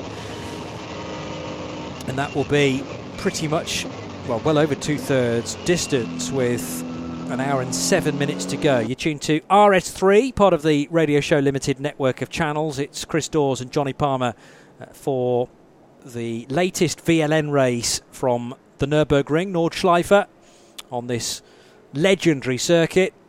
130 odd cars managed to take the start. We've had some cars sadly taking the start somewhat behind others, because the 35 car, having qualified really, really well on the front row, wasn't then able to take a start because of a misdemeanor, and actually a bit of a telling off for Jonathan Hershey as a result, and car 35 has been in and out of the pits ever since. Jordan Tresson now at the wheel of that car though, 121st position for the Frenchman for Volkenhorst Motorsport, and that means that the car is 5th in the SP9 Pro ranks. But Norbert Seidler continues to lead the way, and we're getting to a point now, of course, where the reference points shifts, and your minimum pit stop reference time starts now to be determined by how long your last stint of the race is concerned, rather than the stint you've just done. So if you can compress that final stint of the race to maybe 6, maybe 5 laps, it means you get a very short pit stop to launch into that. Well, then maybe that was what they're trying to do. I forget which car it was, but you were surprised it was in, because it was only it did like a 7 or 8 stint, and then suddenly it was a 5. 5, yes. That, and I think you were edging towards this in what you were saying, is that they're now going to go for a longer stint 3, leaving them that very short final stint, which means that pit stop, not only will it be a short stint at the end, but they will have a shorter pit stop. That's if right. It's based on that last stint. That That's could right. be... I can't, which car was it that did that one? I forgot. The 30 car pitted after 7 laps. Yeah, so not the leading Fricadelli Porsche, but the sister car, which is the Sabina Smith's car. Yeah, Sabina's still at the wheel of that machine now, and I had those cars pitted on. The 30 car pitted on lap 7, and then only 5 laps later on lap 12. So that does. So they're going to get. I mean, you'd put Sabine in for as long as you possibly can, wouldn't you? So they'll go for a long stint now, again assuming that her health, stamina, fitness, everything is up to it after. I mean, it defies logic what she's pulling off here, doesn't it? It's unbelievable, is that she's fought off cancer and she's out here now racing. And very possibly, if our assumptions are correct, going to go for a long stint here so that they can have a short pit stop, short final stint, and see how far up the order they can get themselves. It's going to be a big ask, though, isn't it? Sat there in 4th at the moment, but are they still fighting? Well, they've dropped away from the 22 Ferrari at the moment, haven't they? Yeah. The Wochenspiegel Ferraris managed to sort of gap them by 4.25 seconds this time round. Or last time round, should I say. Just thinking about that, though, lap 12, if you then did an 8-lap stint, that would take you to lap 20. You'd have to then do an 8-lap stint to finish it off to get to lap 28. So maybe they've just decided to do the shorter stints early in the race, and that sort of peculiar one on lap 5, what that's done is perfectly back-timed then the final 2 stints to theoretically the end of the race. I mean, there's quite a lot of assumption there, though, that it's going to be a 28-lap race. Sometimes it might be 29. But could it be 27 with could the length of time too. that we had the very, very long slow zone? Yeah, that's a good point. That's a very good point. We could find ourselves down in 27-lap race now. Yes, and yeah, we're unlikely to be breaking any lap distance records because of so much time behind or under a code 60. Norbert Seidler is not hanging about here. He's just set the fastest lap of the race, an 8:04.527. And you know, the fastest lap of the race before that had been held by the 55 car, and I think that was done on about lap 2, an 8:06.644. So that's been a long wait of just about 3 hours, pretty much. 2 hours 55. For no slow zones. That's what that's been. Exactly. Yeah. I mean, it would have been a clear run, of course, for Dieter Schmidtmann or whoever was at the wheel of the Renault at the time. On lap 2, there would have been no slow zones, and yes, it's dependent on those slow zones. It's also dependent on traffic as well, because you need to catch those little pockets of air rather than just BMW after Renault Clio after you name it. Don't speak to Conrad Motorsport about traffic, eh? The number 7 Lamborghini. Such a shame that we saw that one fall by the wayside. Yeah, very good point. Just had an update as well from Time Certain Clock saying that car 825, he says as he quickly flicks through the paperwork, that's one of the TCR, the Lubner Motorsport Honda Civic Type R. It says so far off the road at Dottinger Hohe, it must be on public roads, but I don't remember seeing any crash or issue, so we'll assume that that's been sort of tucked behind the barriers out of the way then. Another real shame for a car that had strong potential this weekend. Another really good lap, a personal best in fact for the number 11 car, an 8:06.8. So that suggests that maybe the 11 car had found that similar area where there was no traffic, where there was a clear run, clearly no code 60s, and yes, cars finding speed all over the place. Frank Stippler there setting the number 5's best lap of the race, an 8:06.4, but nobody anywhere close to that awesome effort from Norbert Seidler, 8:04.5, a tremendous time. I wonder actually how that compares to the pole position time for the Nürburgring 24 this year. I think we got down to the 8:01 sort of area for that race this year. Somebody will put me right, I'm sure, on Twitter at RSL_studio. What was the pole time for the Nürburgring 24 hours this year? If you know, at RSL_studio, at Blackpool Johnny, at Doors Racing. So good to see, he's saying in the number 5 car that we've got Frank Stippler out in that car. He's only a year older than me, but I was looking through his details, mainly competing Porsche Carrera Cup, DTM, FIA GT, ADAC GT Masters, VLN Endurance, Blancpain GT Series. Mainly competed in. That's a bit of a list and a half, isn't it? Certainly Audi is. Sport TT Cup Race of Legends won that last year. Won SP9 last year. And he seems to like SP9. VLN in an SP9. Yes. Well, that being the top class, of course, that's the one. Yeah. If you want to make your mark, you will do as many races in SP9 as possible. And in 2016 and 2014, third in Blancpain Endurance Series 2015, second in 2013 the FIGT Series, won the Nürburgring 24 Hours SP9, second in 2007. So twice he's won the Nürburgring 24 Hours. It's good to see him out there. I mean, he's probably leading the way in that Audi, isn't he? Let's have a look. Were you talking about the SP9 Audi, Frank Stippler? Yeah. Yes, 6th place, and Stippler is, Stippler 6th place, and clearly the faster of the two drivers. Yeah. I had my mind on the Nürburgring pole position, but of course it's not a fair comparison because they use a slightly different circuit, and therefore it's a longer circuit, and actually they were doing 809s this year, the pole position time, and 809.105, and that is a difference in, of course, they don't use the Mercedes Arena, they just use the Yokohama S, which is a right and a left on the first corner, and they use the full extent of the Grand Prix track as well. So, but I mean, it's only 5 seconds slower, unbelievably, than the time just set by Norbert Siedler. Seeing there, the footage we were just seeing on screen, the 960 Porsche is able to keep the 163 Mercedes behind them when they were screaming down the long straight there. It goes to show what a challenge they've got. Just because you're in a quote-unquote higher class, yes, it's strengths and weaknesses around various parts of this course, isn't it? We're also getting noticed, by the way, that the number 13 car ran wide out into the gravel, but no crash. Now, I think that would have been from where it came from, maybe up the Brunchen area that happened, but no crash. Now, that means that with Stippler in that number 5 car, that's 6th place just behind the number 13, setting a personal best, is that he's reeling in that number 13 Mercedes GT3 car, isn't he? Absolutely. Well, I would suggest that Stippler and Hohenadel are generally about as quick as one another. It just depends what sort of traffic Hohenadel's stumbling across. Likewise for Frank Stippler. But yeah, if he can continue that sort of speed, then who knows whether that who knows how quickly that 8-second gap is going to tumble down. But on this lap, for both cars, 107.3, 107.1 through the first sector. They were about neck and neck through the second sector as well. 0.3 of a second gain by Stippler.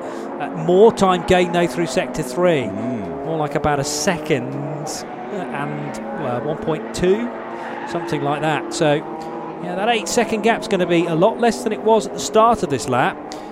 And this will be lap 20, by the way, to put into the books. I think we're going to see Sabine Schmitz in at the end of this 20th circuit, therefore.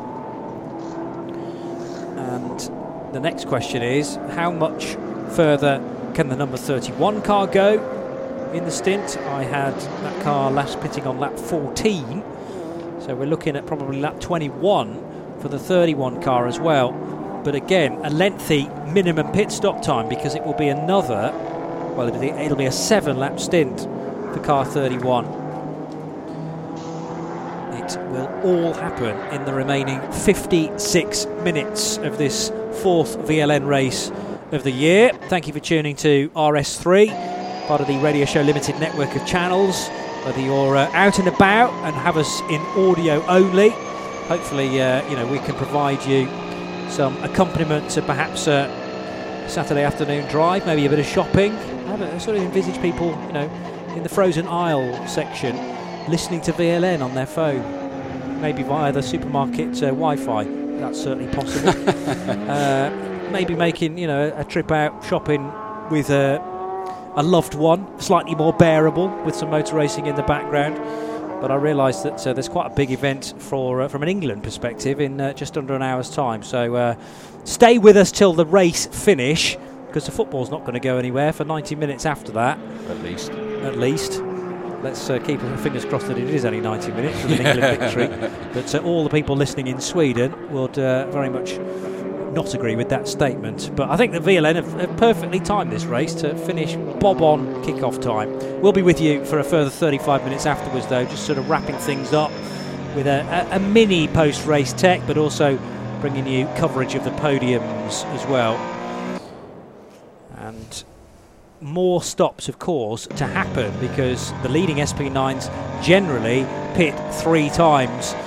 Noticing on the 960 car, there's quite a bit of windscreen damage for the Teichmann Racing entered Porsche. Heading now out of the right-hander at Advenbogen and towards the right-hand kink. The good news for him is that it's on the passenger side, if you will, isn't it? So it's not going to be affecting the visibility, and I think that we saw that car in the pits a moment ago, so they're obviously not particularly concerned about it.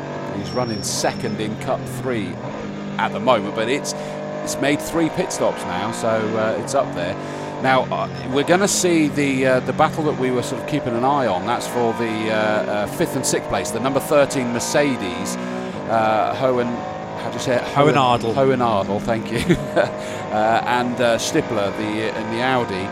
It was 8.8 seconds last time round. It's going to be nothing compared to that. They are screaming down the Dottinger Höhe at the moment and heading towards Tiergarten very rapidly. And once they cross the line, I guarantee you that's down to a lot smaller a gap. We've got just one more sector for them to do, and it'll be interesting to see how much it's closed down. Whether you were pointing out that it was pretty much every sector that the number 5 was closing in, and that still continued all through those sectors considerably. Big chunk found actually through the 4th sector. They've both come across the line now. It was an 8-second advantage. It's now down to 2.9. So Frank Stippler is coming. Yeah, but maybe we were expecting it to be tenths of seconds rather than 2.9 seconds. The number 2 car reaches Hohenrhein now as well, driven by Marek Bockman.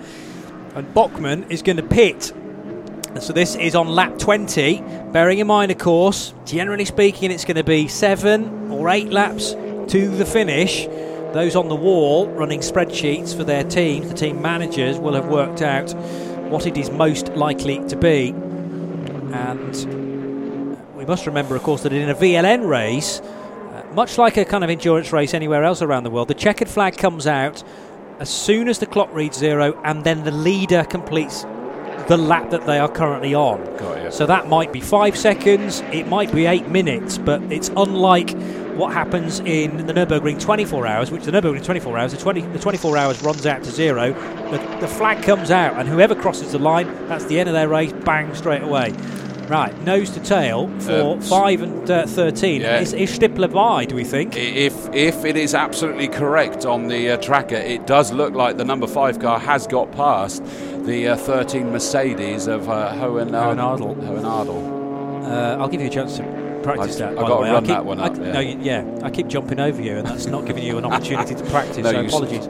Consider it saving me, all right? What we will know is, in a minute's time, what I didn't do is check them through the 1st sector, but in another minute's time we got a chance to check them through the 2nd sector.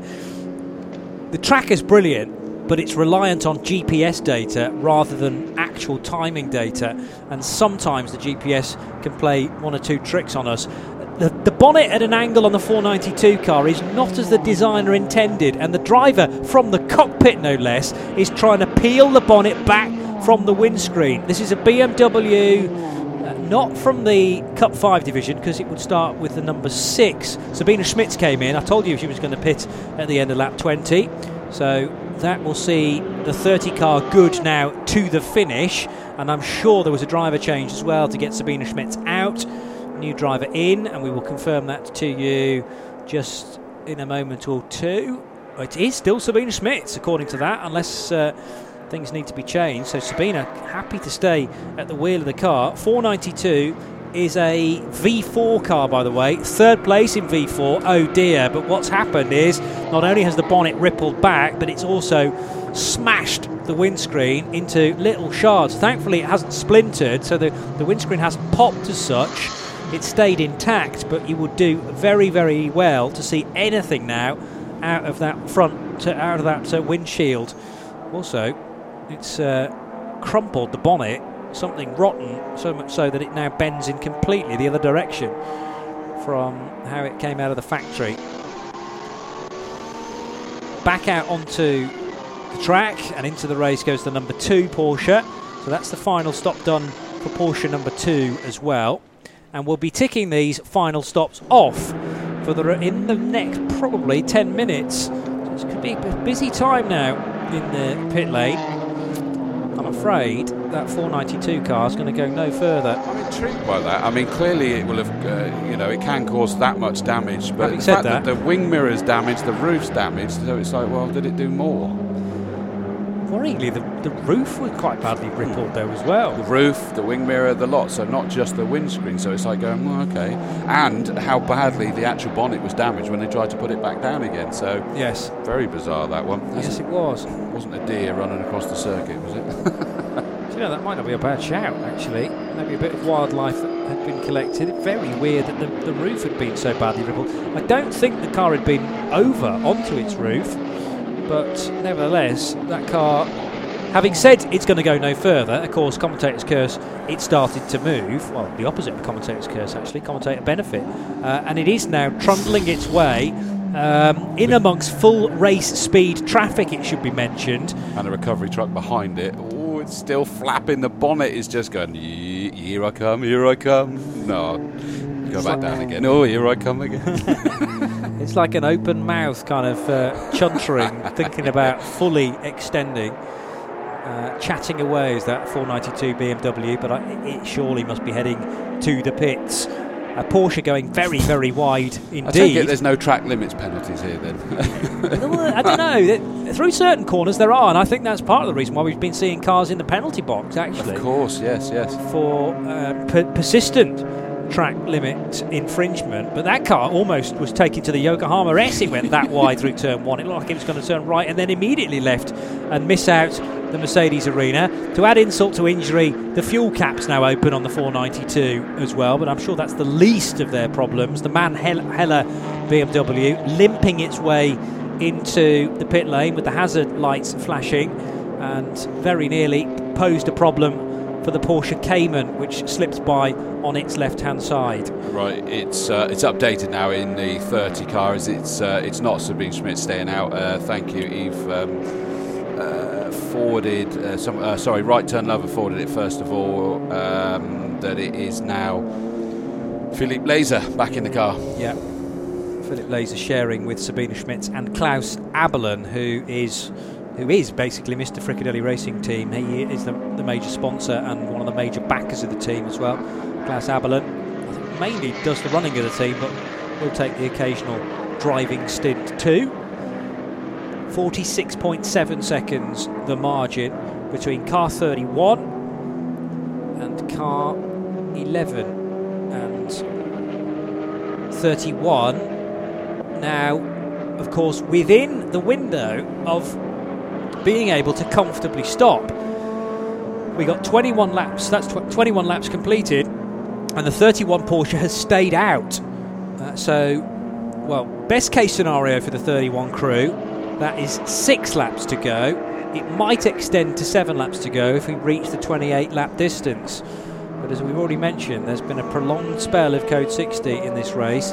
Meanwhile, the Man Heller crew are now, I reckon, going to apply so much tank tape to that bonnet in an attempt to keep it down, but they might be fighting a losing battle there. And also they were using conventional strips of tape rather than big sheets of it, which you can get like sticky back plastic, and that's going to go through several rolls of bright green tape. Hopefully they'll get it back out again for a race finish though. Always good to see cars, even if it's just for one lap, send them for the final lap so that they can at least receive the checkered flag and get some sort of classified finish, get some amount of points, which could prove crucial at the end of the year. I want to also pick up on a point that was made earlier, and I'll leave them unnamed because it's potentially a slightly sensitive way of saying it, but I think it is a potential fact. Am I covering my backside enough there? But someone said about the number 22 Ferrari is that it could get interesting, is the, shall we say, the slowest of all the drivers that will be jumping into that car, we think, is yet to go out. So we'll be going out in the final section, or penultimate section, whichever it is. No, it will be the last section, won't it? And so it could have an impact on the closing section of the race. Yeah. And the suggestion from social media that the slowest driver in that combination is, Georg Weiss? Or Weiss? I'm trying to find the message. Generally quite quick, I thought. Jochen Krumbach. I'll have a look on my... It was a while ago, and I bottled out of calling it out, really, but that's all right. I've unbottled. Well, Jochen Krumbach is a silver graded driver, and by the way, George Weiss. George Weiss, okay. Under the FIA regulations, as far as FIA kind of sanctioned racing is concerned, they grade every driver at the start of the year, and there are 4 possible gradings: bronze, silver, gold and platinum. And gold and platinum, there's very little between them. The platinum comes when you've won a major championship, basically. That steps you up from gold to platinum. But in terms of speed differential, there's very little difference there. We're seeing a replay of what we were talking about earlier, where there was they were sort of suddenly have to slow down because of the course cars ahead of them, and it was a great big gaggle. Now I'm wondering why they're showing this. Could this be because we've suddenly got the lead cars trying to work their way through this great big gaggle? They were held up at the back. We were going, okay, is this right that they are doing these overtakes? And they're just working their way through. Now, the fact that we're seeing a replay this much later of this, Johnny, does this potentially mean that it's been or being looked at? Every chance of that. I mean, when you've got yellow flags out, the rule is that you cannot overtake. Yeah, absolutely. And overtaking is not only judged by the fact that SP9 cars working their way through from the back of it, they were right cars. At the back. Yeah, and that's the 31 car, isn't it? Or was it the 30 machine? It might be that the 31 car is now going to be handed some sort of infringement, or has committed an infringement rather, and maybe assessed a penalty as a result, which might be a real shame. It might be nothing. We're assuming because we just suddenly got that replay, and that was a long time ago, wasn't it, that we had that? So we don't know. I love Matt G's comment. The track limit penalty around most of Nürburgring is a swift trip into the Armco. Yeah, it's self-policing. It is self-policing. Very, very true, Matt. Definitely. 395 is in serving a penalty for something. As you say, we now that I've clocked that that's what it is. We have had quite a lot that have been in there. So that's another one of the Black Falcon cars that is in. Uwe Liebens, Christoph Hoffmann, Vasily Selivanov and Alexander Archimenikov. Good effort. Thank you. I'm sure it was right. I don't know otherwise, so I'm not going to call you out. And I tell you what, I think if it does look as though the fight continues between the number 13 Mercedes and in fact, they're all together. The 13 Mercedes, number 5, and number 30. They're all suddenly together, aren't they? Of course, the 30 Porsche is back out from being into the pits. The number 13 Auto Arena Motorsport Mercedes is back ahead of the Audi R8 number 5, which is what I was about to say that it looked like was the case. They've now got the number 30 Porsche is about to make a dive up the inside of the Audi R8, not quite thought better of it. Now, who's coming to play at the back of that? I think it was just a back marker they've got through, but they are absolutely line astern. Now, that is going to be for 4th, 5th and 6th, isn't it? Yeah.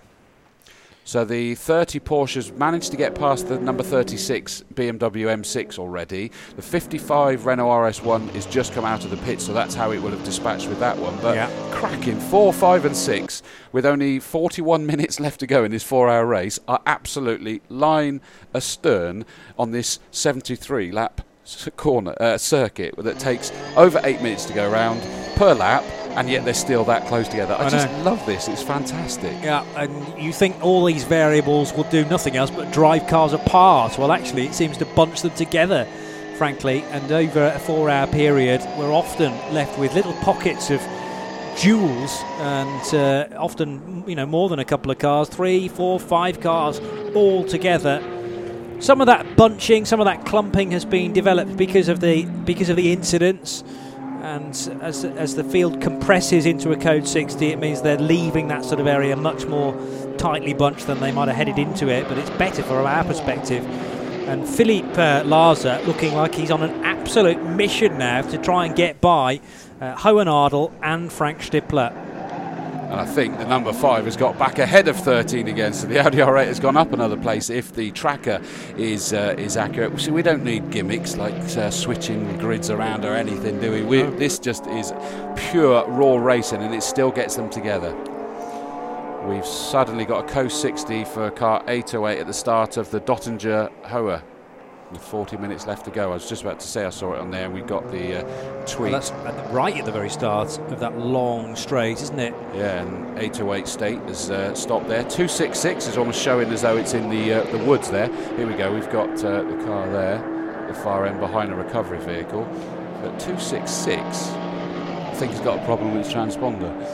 It's gone down the shop to get the weekend's food by the look of that. Well, 266 might actually be being recovered via one of the public roads. Okay. Therefore, the GPS is perfectly reliable. It's just there's no circuit out there. It's actually being labelled as in the pit lane, though, car 266. Let's just see whether there's any news on the tracker from 266. We saw that car having a problem earlier, didn't we? That's the one and only SP4 Turbo, SP4T, and we did see that having an issue earlier. Nothing about 266 in terms of an accident on the live ticker, which you can read, by the way, on VLN.de. Correct, it's on the public roads, but when I flick to satellite mode, you can see it being taken along the satellite roads rather than when I'm on the schematic. It doesn't show me that, so that makes sense. But definitely the 808 car is stopped there. And 808 is an Opel Astra, by the way, from the TCR division, 4th place in TCR, so was quite nicely positioned just outside the podium positions, but sadly that car's ground to a halt at the start of the Dottinger-Hoa. Race leader is in, and this is the final stop then for Norbert Seidler, we think. Let's just see whether I can work out the driver getting out and the driver getting in. Do you know? Seidler getting down onto his knees there to strap in second driver.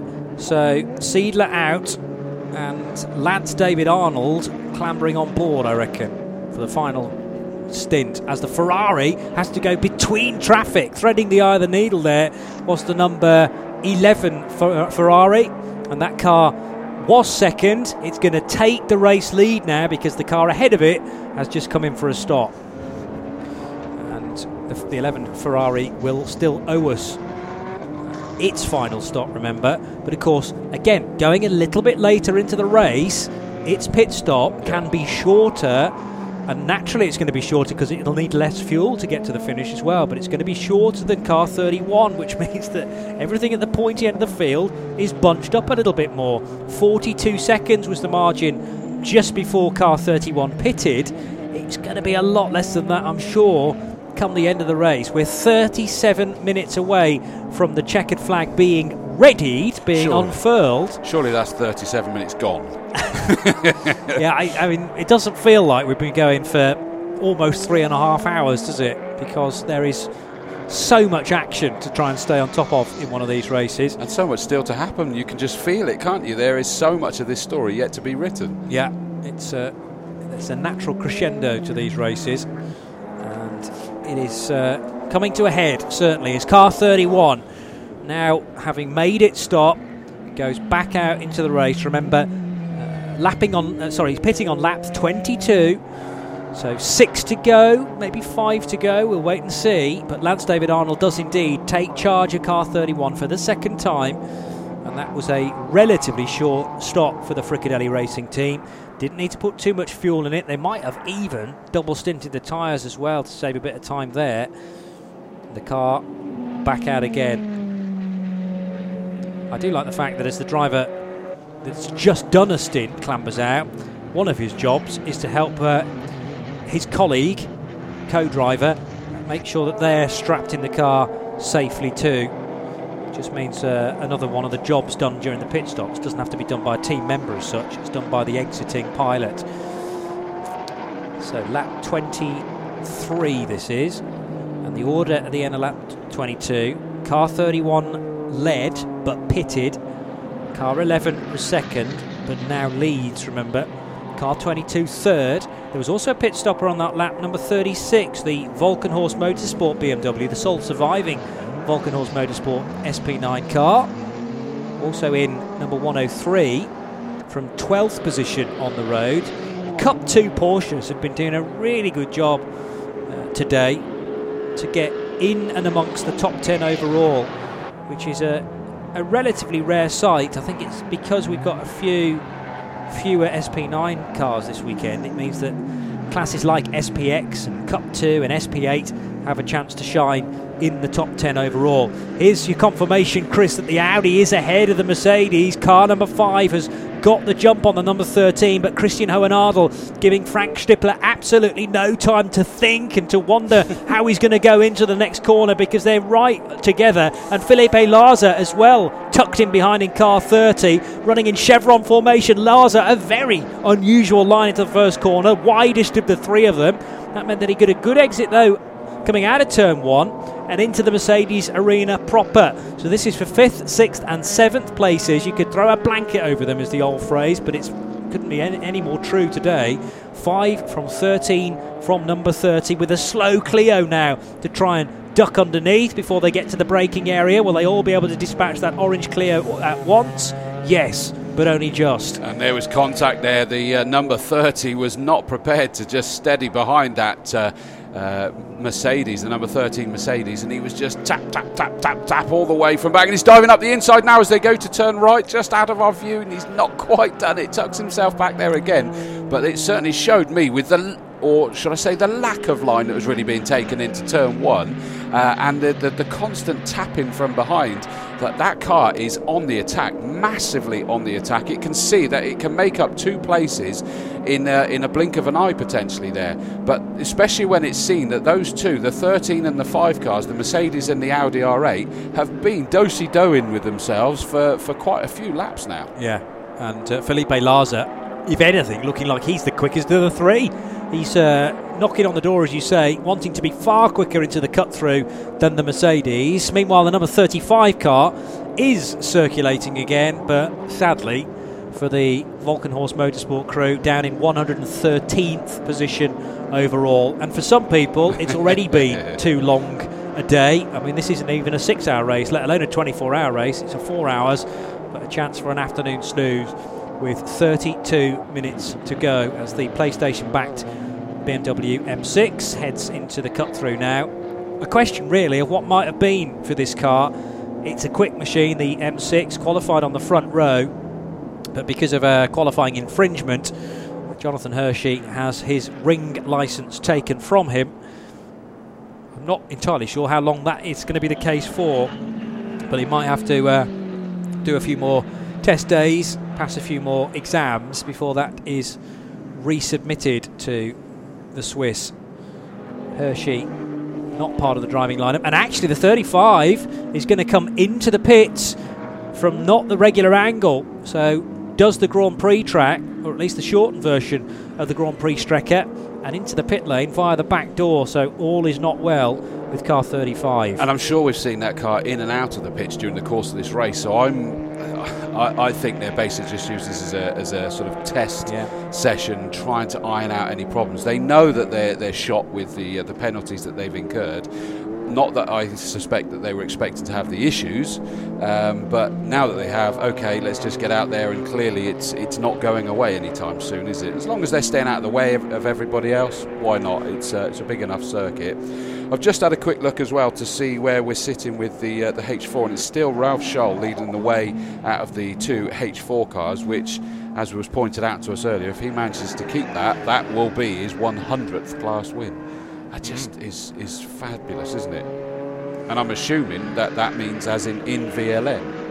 Yeah, predominantly, I would think. Yeah, not necessarily restricted to VLN, but considering there are 9 races a year, and you try and do as many of those as you can. You're talking a 10, 11, maybe 12-year career there, aren't you? If you win every race. I mean, it might be stretching towards more like 20 years to be able to get 100 victories. So no mean feat that, and should be recognised if indeed it happens. The 79 car, which is a class leader, SP7 class leader, heading into the Mercedes arena. Of course, 57 was so dominant in the SP7 division, but then the Black Falcon car had a big off. We still don't quite know what caused that incident. An unusual error, maybe went off on fluid, or maybe a tyre let go, but the result was the car clanging the barrier very heavily indeed and doing a lot of damage to the rear right corner. We're currently working lap 23. Time on the clock, well, we're inside the last 30 minutes now, so the end is definitely in sight. Most of the leading contenders have now done their third pit stop of the race. The only car we're still waiting for is number 11, the Ferrari from Wochenspiegel Team Monschau. So actually, the car that's done really well there is the 36 BMW, because that car's gone up to 4th place. I thought that the 5, 13 and 30 had all got past 36, but 36 has got past them and is up into 4th. And I do believe that now that three-way fight, and it looks like it keeps changing. I was about to say that the number 5 Audi R8 is the number 11 Ferrari's in. So that is the car that was in the leader. This is for its third and final pit stop, ready to go for its last stint with only 29 minutes to go. And as we were saying, this means it's going to be a short stop because they're not going to have to be out for long, and it's based on that. As we now see the sister Ferrari screaming through, and that's just heading into the Hohenrain now by the looks of it. So it's going to now retake the lead. What is it? No, sorry, the 31 Porsches, of course, are going to be taking that lead. The 11 Ferrari is going to be down to 3rd place, assuming that it's far enough ahead of the BMW M6 number 36. Adams at the wheel of that one. But Stippler at the wheel of the Phoenix Racing Audi R8. It did show on the tracker that he'd fallen to 3rd in that three-way fight between the 5, 13 and 30 cars. But I think it's managed to get itself back up into the sandwich, meeting the sandwich. And in fact, if the thing's right, the number 13 Mercedes has scampered away from the other two, actually. So it's really bizarre what's going on between those lot. We'll find out soon, because they're just going through Brunchen at the moment, which means they're going to start winding their way back towards us fairly soon, and we'll be able to catch up with them. The 31 Porsche, I thought that was that's already pitted as well, hadn't it, that one? So the 31 is across the line now, and 11 back out again. And if that was the case, we're still waiting for the 22 Ferrari to pit, aren't we? So once that comes in, then it will be the 31 car leading the way. But at the moment, 28 seconds up the road from 31 Porsche is the 22 Ferrari, but that car owes us a stop. The way the 22 is pushing into this final stint, though, this is going to be a very quick final pit stop, I reckon. I'll tell you how the 36 has got to 4th place. It pitted on lap 7, so 7-lap stint to start with. It then did another 7-lap stint and finally pitted on lap 22, so an 8-lap stint as stint 3 rather, to give it quite a short stint then to finish the race. And I think it's bought back quite a lot of that time by doing a short final stop, courtesy of a probably 5 or 6 lap stint to finish the race for the Volkenhorst Motorsport BMW. Side by side down the Dottinger Höhe, and that is Felipe Larser getting by Christian Hohenadel. So where's the Phoenix Racing Audi? Is it ahead of these two cars, or is it behind? I reckon Frank Stippler's just disappeared now into Hohenrhein and will pop out onto the circuit. Yes, onto the main start-finish straight. So Frank Stippler running in 4th position, make that, ahead of then the Mercedes of the Porsche rather of Felipe Larser and the Mercedes of Christian Hohenadel. So in reality, the BMW number 36 is actually 7th place, and that makes much more sense, doesn't it? Yes. I mean, really I was confused there to see it suddenly sat up there in 4th position, because that came from nowhere and it will have been down to the pits. Now, interestingly, it's suggesting that it's Norbert Siedler at the wheel of the Fricadelli Racing Team car now. So it is, rather than... Number 31, rather than the other way round. Let's just see, because Fricadelli are very good with their Twitterage, to see what driver change happened in the 31 car at that last stop. Car 31, after 22, Norbert Seeler out, Lance David Arnold in. Yeah, because Porsche Motorsport have just put that as well, that is the case, so that's fine. So that's a bit of erroneous information on the timing and scoring, but hopefully that'll get corrected sooner rather than later. It might actually be the fault of Lance David Arnold, who's not twiddled his knob inside the cockpit. I'm letting that one go. I'm letting it go. I think you'll have to. But it is down. I mean, in fairness, it's the driver's responsibility to set the driver ID as they head out onto track. That's a battle for position that we're looking on the circuit at the moment. It is the number 36 BMW Adams, the Walkenhorst Motorsport BMW M6, trying to keep the number 55 SPX class car, the Renault RS01. Hamill at the wheel of that, but that is for 7th and 8th overall on the road, and at the moment the BMW's got its mirrors absolutely ram-jam full of that car. My eyes got caught by the timing screen, something flashed, but I think it was just a new personal best for the 588 car of Charles and Gerhard, that 997, so they're still pushing to make sure they do get that H4 class victory. Yeah, so nothing between 36 and 55, and Hamill really pushing on. The problem is they're heading for the Hatzenbach now, which is the first bit of the Nordschleife proper, and your opportunity to overtake there, the opportunities are few and far between. Might have to wait till they head down towards Schwedenkreuz and Arenberg, which is that fast right-hander, fast entry. You slow to a medium speed right-hander, and then underneath the pedestrian and road bridge and down into the foxhole. But it might just be a case of Hamill having to bide his time in car 55, following Rudy Adams every move. Engine note you hear in the background is from car 960. The smashed windscreen on this car looks a little bit better, but that's only because the car is heading into the sunshine, and therefore the sun is not picking out the breakages in the glass. But as Chris has already mentioned, it's not on driver's side. It's a right-hand windscreen crack, or several cracks actually. I just wonder whether it's hit it looks like it's hit a bird, or perhaps a significant chunk of gravel that's been flicked up into the face of the car. But it's started to crack the race number as well. Race numbers often displayed on these VLN cars top left of the windscreen as you look at the car, which certainly helps with identity. So through sector 3 go the race leaders, and the Lance David Arnold driven Porsche number 31 looking very strong indeed at this stage of the race.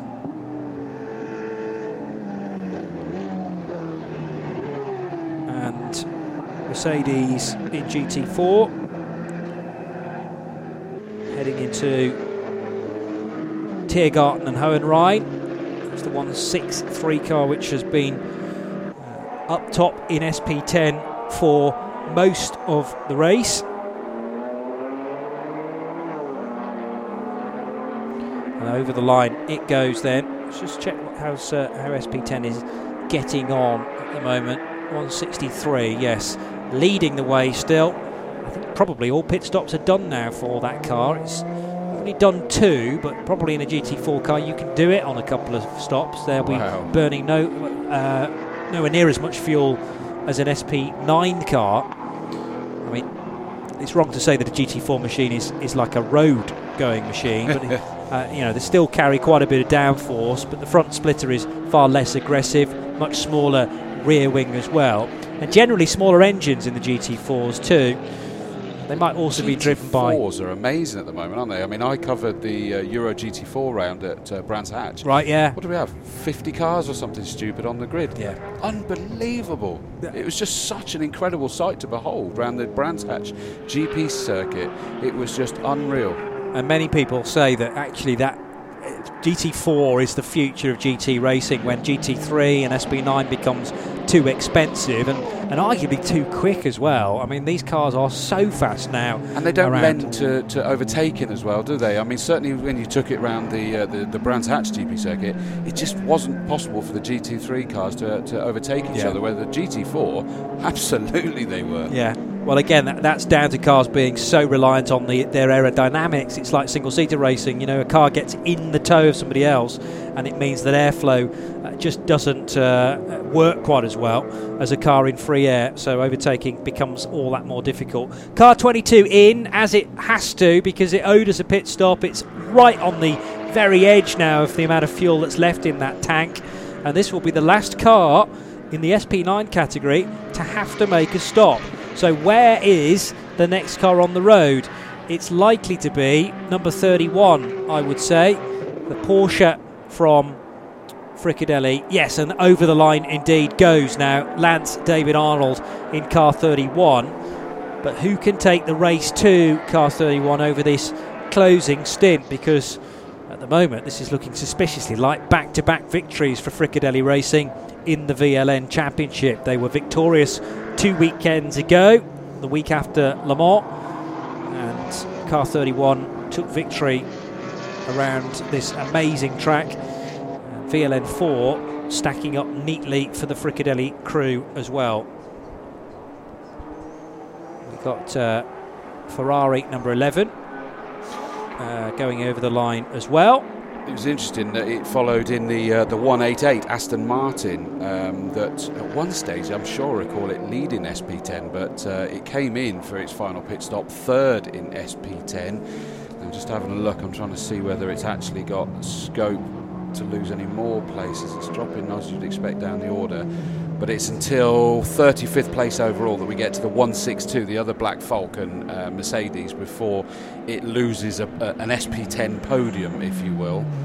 But I think that they'll have lost too much ground on the cars ahead of it. Though actually, the 163's only done 2 stops. Do you think that's going to be enough for that one? Again, it's an SP10 car, so it should be able to make the mileage in that respect. It's just the fact that the other two have done 3 Have done stops. 3, yeah. But that could be driver number dependent, I suppose. What have we got? It might be a little bit of fuel saving, in truth, from Black Falcon, because they can play it quite cannily down at Black Falcon and think about the strategy outside the box. There's nothing in the regulations to say you have to pit 3 times, of course. It just depends on whether your car's got enough fuel in at the end of the race. And how many drivers you have will make a difference, I guess, won't it, as well? Yeah, but also how heavy-footed they are. If you've got a couple of light-footed AM drivers, Fidel Leib, Stefan Karg and Moritz Oberheim are the drivers in 163. If they've managed to just gain a lap or 2 along the way, then that might see them to the finish. Still no let up in the battle though for 4th position. Frank Stippler in the white and blue Scherer sponsored Phoenix Racing run Audi R8, car number 5, is in 4th place ahead of Felipe Larza and Christian Hohenadel in Porsche and Mercedes respectively. Meanwhile, the SP6 runner, car number 212, is in pit lane. 212 is the 3rd placed SP6 car, with that category led by car number 203 from Conrad Motorsport. So it's not all bad news for Conrad. OK, their Lamborghini ended up very badly damaged after that skirmish with a lower order BMW, but Conrad Motorsport's Porsche 911 in SP6 is on course for victory. See, the number 55, the Renault RS01, the SPX car, has managed to get past the Volkenhorst BMW M6 of Adams, the number 36 car. That was raging when they came out of the pits, wasn't it? But the Renault has managed to make that pass at last, and now that he's done it, he's already managed to stretch his legs away from the BMW. So that is for 7th and 8th on the road. Obviously a class victory for the SPX car. I don't think they care once they're up to that level, do they? They just want to race with anybody. It's the joy, the fun of the fair.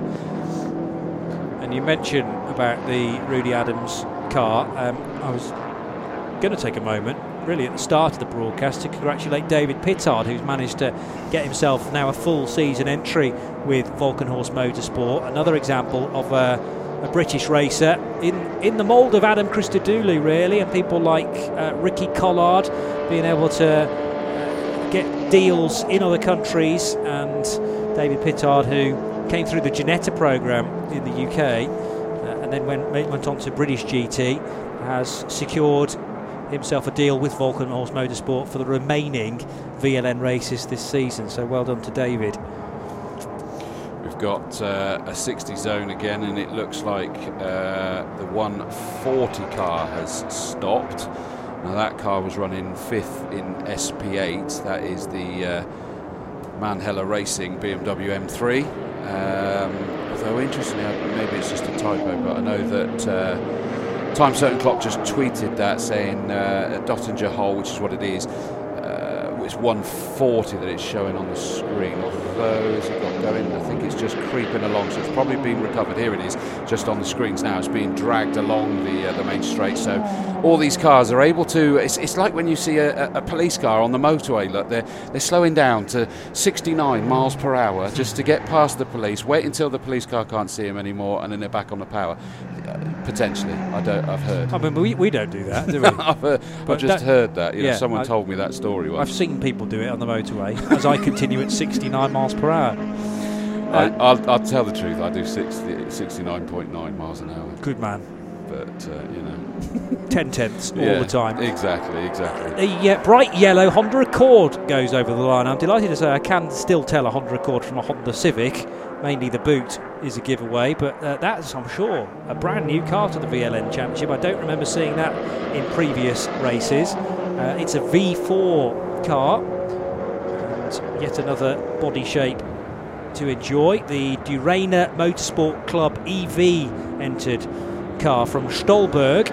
Sarah Ganser and Ben Seifert are the drivers in that number 715 car. Yes, yellow flags mean, of course, strictly no overtaking, but when you've got a car on a tow rope, you're kind of left with no choice but to overtake it. Just at a reasonable speed. That was the point, 69.9 miles an hour until they're out of sight. Interesting as well, Time Certain Clock said, sent a snippet of the punishment for the 35 car, or here it says, after hearing of the impacted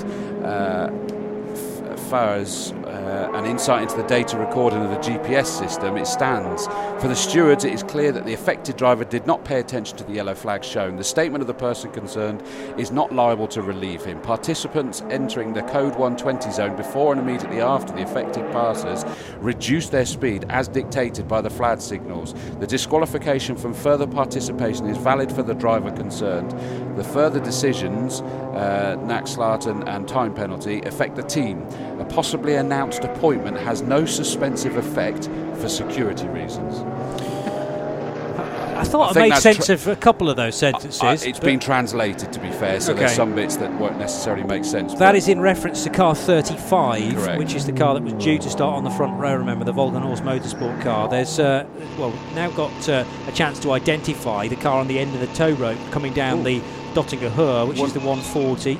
You mentioned that. 163 is just making a very late pit stop here. Ooh. Now then, having said they would have enough fuel on board, maybe Black Falcon feel that they don't.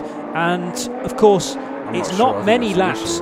It's not many laps to the finish, so they can afford for this stop to be very, very short indeed. The clock is counting down. They're doing checks on the front of the car, but the driver is being told to wait. And clock continues to tick down. This is the SP10 leader. Now go. So there was splash and dash, wasn't it? Yeah, absolutely. And of course you can afford to do a much shorter stop, because we're looking at maybe 3 laps, possibly only 2 laps to the finish for an SP10 car, because the SP10 leader has completed 23 laps. Compare that to the overall race leader having done 25. But now, splash and dash, that should ensure that the 163 car will get to the finish. Now, the 828 car that's running second in SP10 is only 1 place behind them. Now, in terms of time, I think that they've got quite a nice chunk, so it's nothing untowards, but we need to let that one play out before we fully understand. 1 minute and 5 seconds between 163 and 828, and that was at the start of the stop. So did they get in and get out again within 65 seconds is the next question, because the SP10 fight very, very close indeed. 11 minutes to go at the Nürburgring Nordschleife. You're listening to RS3, part of the Radio Show Limited network of channels. And we're running at full capacity this weekend with action on RS1, RS2 and RS3. RS2 IMSA Radio's coverage of the Canadian round of the WeatherTech Championship is already on the way, but don't tune away just yet because we're in for a grandstand finish here. I'm almost positive of that in the latest round of the VLN. But you've got then all evening potentially to go the way of RS2 IMSA Radio for round 7 of the WeatherTech Sports Car Championship, the Mobil 1 Sports Car Grand Prix at Canadian Tire Motorsport Park. That'll be a 2-hour 40-minute race tomorrow, but also the Continental Tire Sports Car Challenge is in attendance as well as the official support category, of course. You'll also have the Portimao 24 Hours to catch up on, and all our coverage of the Le Mans Classic as well. Side by side down to the first corner with Felipe Larza trying to make a move on Frank Stippler. Stippler was not going to be run into a mistake there, convinced that the inside line was going to be working for him. Is there going to be contact again from the Porsche? Surely the door's not fully open there, and they make contact once more. Forcing the issue there was Felipe Larza. Finally he gets the place, but that was a little bit naughty in my book. He had 2 wheels on the grass. Frank Stippler was trying to close the door, but Felipe Larza was not going to be held back. Move is made, and a rather irritated Frank Stippler right now behind him to try and reverse those positions. And meantime, 55 and 36 are still going at it. This is for 7th and 8th places. Back across the line goes the SPX car. But far be it that car's in a class of its own. It is, yes, but it's able to take the fight to some of these SP9 cars really well. Yeah, absolutely. I'm quite amazed, actually, that number 30 Fricadilly Racing car that sort of forced its way through. That suddenly became the most expensive can opener, frankly, there, didn't it? It literally forced its way through, and in fact, they're still together as they suddenly came up on screen. We're going to see a replay of them going side by side now, so as they are about to, they flick towards the right, and actually the Audi R8 did get back up the inside there, I think, was that not? That's at the end of the start-finish straight. Yeah, but then the move from Felipe Larza in the red and white car came in a moment or two, because Felipe Larza, a wider entry into the second bit of Mercedes Arena. Frank Stippler did allow the car to drift over to the right a little bit, and I don't think there was any contact front to rear, but Stippler, the door was open, and then he decided to close it at the last minute. And the problem for Felipe Larza is he's fully committed at that point. Yeah. These are big, heavy GT cars, and if he's gone for a move, I don't know. I mean, this is why I would not like to be a clerk of the course and decide whether there was any blame there. The nice thing is neither car spun, neither car appeared to be too badly damaged, and they can carry on with that fight. They're still totally together, by the way, as they reach the end of Sector 2. And I reckon it is still the Larza-driven Porsche just ahead of Frank Stippler in the Phoenix Racing Audi. 7 minutes and 20 seconds to go until the checkered flag is at least prepared, but we might be in store for a few extra minutes depending on where the leader is. How lovely, we're looking at the Opel Calibra there, I think, weren't we? That is such an amazing car. Do you know, I just saw another car on the entry list that we have not seen. There is a Peugeot RCZ out there as well. Yes, there is. I caught a glimpse of that briefly coming out of the pits from a pit stop, but I haven't seen it anywhere else on the track. I assume it's done some racing rather than just appear at the venue for to go and visit its pit crew. But one Peugeot RCZ Cup car, because there are some championships around the world that are, grids just full of RCZs. Right. They certainly are. I mean, I saw my very first RCZ at the Nürburgring in 2012, and I thought, what on earth is that? Yeah. And again, the Nürburgring 24 Hours is a test bed for sometimes brand new shapes and sizes of cars from well-known manufacturers, but they'll bring new concepts to this race just to try them out on, what is an incredible test bed. You are taking cars to their very edge of reliability and edge of performance around what is a superb racetrack, but can also be a tremendous test track as well. So in theory, well, not in theory, we do have less than a lap time remaining, quite incredibly, in this race, but I'm not sure where our leader resides at the moment. So it's still the 31 car that is in the lead. So if I click on this on the tracker, it'll be it's somewhere. going to Hoe Actor. So yeah, it's going to get through again, I reckon, isn't it, and start another lap. It's going to be tight, but this sector generally takes cars 3 minutes. Let's say 3 minutes 20, and then another 50 seconds on the end of that. Okay. For the final sector, but even so that will see the car home, I'm sure. Unless, of course, the 31 crew think we've got a 48-second lead here. Is it worth backing off a little time, bit? Yeah. Oh, look at this. We're following on board with the 106, which was on our entry list as, 102, I think, wasn't it? Yeah. And it's got all over the back of it. Now, this, I think, is going to be for position, is it not? Yes, 106 battling with 123. I reckon it is 123. This is the battle for Cup 2. So I told you things would go down to the wire. The Cup 2 division, which is for Porsche Carrera Cup cars, the same you might see in the Porsche Super Cup, swinging from left to right, and that is the Hamprecht, Lauch and Schiller car. And surely down into the first corner, that's going to be move made for car number 106, heading on to the final lap, quite possibly for these cars. Wow, that was great. That was getting a little bit up close and personal. That one, a bit fruity, wasn't it? Yeah.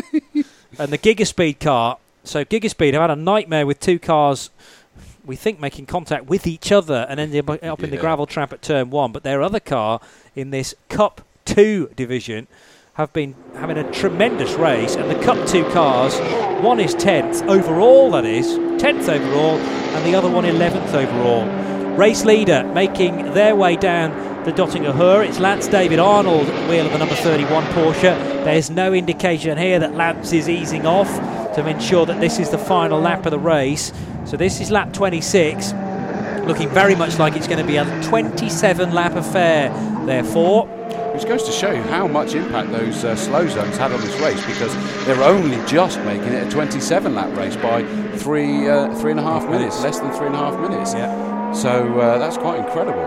Yeah, it could have only been 25 laps, which would have been a shortest race distance, certainly for the year, and possibly for the last couple of years. But it's going to be 26 laps. It's in fact going to be 27 laps, and I think on previous occasions this year we've, for the main part, got to 28. So we have been done out of a lap effectively because of all that barrier repair that was necessary, but thank goodness it was done within the race, because there was a suggestion from many on social media earlier on that we might be lumped with that code 60 for the whole of the rest of the race. They worked so hard to get that sorted clearly, didn't they? Whatever had to be done there.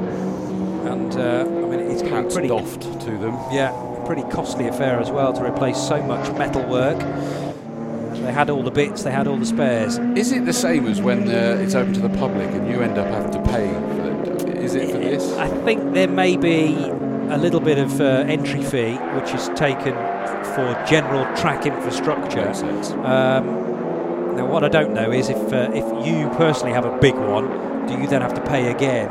I don't know. But that's certainly the case for the tourist laps. Yes, exactly. Not only is your car not insured around any of the circuit by any insurance company, so you've got a very nice car to fix, but you've also got to pay the circuit for them to fill in all the bits of Armco you've demolished.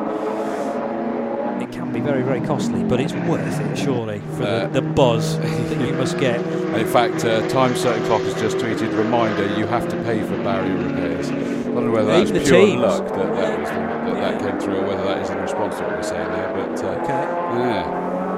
Over the line goes the number 30 Porsche, the sister car to the race leader, and long clear of the number 5 Audi now. That those two are spread completely out. So now the move was done. That's why he was keen to get through as quickly as possible with Laser in that 30 Porsche, because now that he's done it, he's just left Stippler a long way back. So the Phoenix Racing Audi R8 sat there in 5th. Doesn't look like he's going to have an answer on this final lap. No, but we could yet have a change. We could yet have a change for 7th position. Looks to be a little bit of grass in the grille of the BMW, almost showing signs that big M6 has been off the road somewhere and scooped up some weeds maybe from the side of the track. heading into Tiergarten and Hohenrhein. And with 50 seconds on the clock, these guys have got to go all the way around one more time yet, whereas the race leader is somewhere in sector 3 right now, so probably about a third of the way around on the final lap. Shakes of the head from Sabine Schmitz. I think she'll be happy from a team perspective from Fricadelli Racing. They're on course for first and for fourth, but she really wanted a podium finish here. And Felipe Larza trying his level best. He's got 22 seconds to try and find on Oliver Kainz. And Kainz, I'll remind you, is a bronze-rated driver, so Kainz, without wishing to be rude, one of the slower in the combination in car 22, and might therefore be susceptible to a rampant-looking Felipe Larza on this final lap. The difference, though, between the third-place Ferrari and the fourth-place Porsche was 23 seconds, pretty much, at the start of this final lap. The clock is now at 0, and the checkered flag will be being prepared for car 31. Through goes Oliver Kainz with a 1:10 for sector 2. Now, what can Felipe Larza do about that margin that stood at 22.7 seconds at the start of the lap? Can he whittle it down at all? 2 further seconds found. So yes, he is eating into that segment, but I don't think it's going to be significant enough to get a change of order on that podium. Still cars coming round, and of course still these cars are on the road ahead of the race leader, so they're going to get one more lap yet, you know, and we're already on the hour now, 4 p.m. in Germany. These cars will continue for a further 9 minutes, maybe. It does take quite a long time to make sure that all those cars we counted out onto the circuit at midday Central European time, that they're all counted back in again at the end of this event. We do get 1 or 2 stragglers as well. They just enjoy being out there, that's what it is for the stragglers. Absolutely, just taking every single second possible to remain out on the Nordschleife. The 588 put on a great show at the start of this event, leading H4, but remembering... It's a shame those two got split up though, wasn't it? Because they were battling brilliantly for ages. For about 2 hours I made it, yeah. That's brilliant. 588 versus 600, but the 997 K3 has dropped considerably further back now. It's still running though, second place in H4. And incidentally, we were sort of talking about the SP10 fight, where the Black Falcon number 163 Mercedes came in for a splash and dash, and it looked like it was dropping into the clutches of the 828 BMW M4. Well, it has worked for them because they're now plenty of time up the road. They're a good sort of 16 seconds up the road from them, so it looked like the splash and dash was a good call. Yeah, 163 had that in margin as a little insurance option, I suppose, to come in for a very late stop.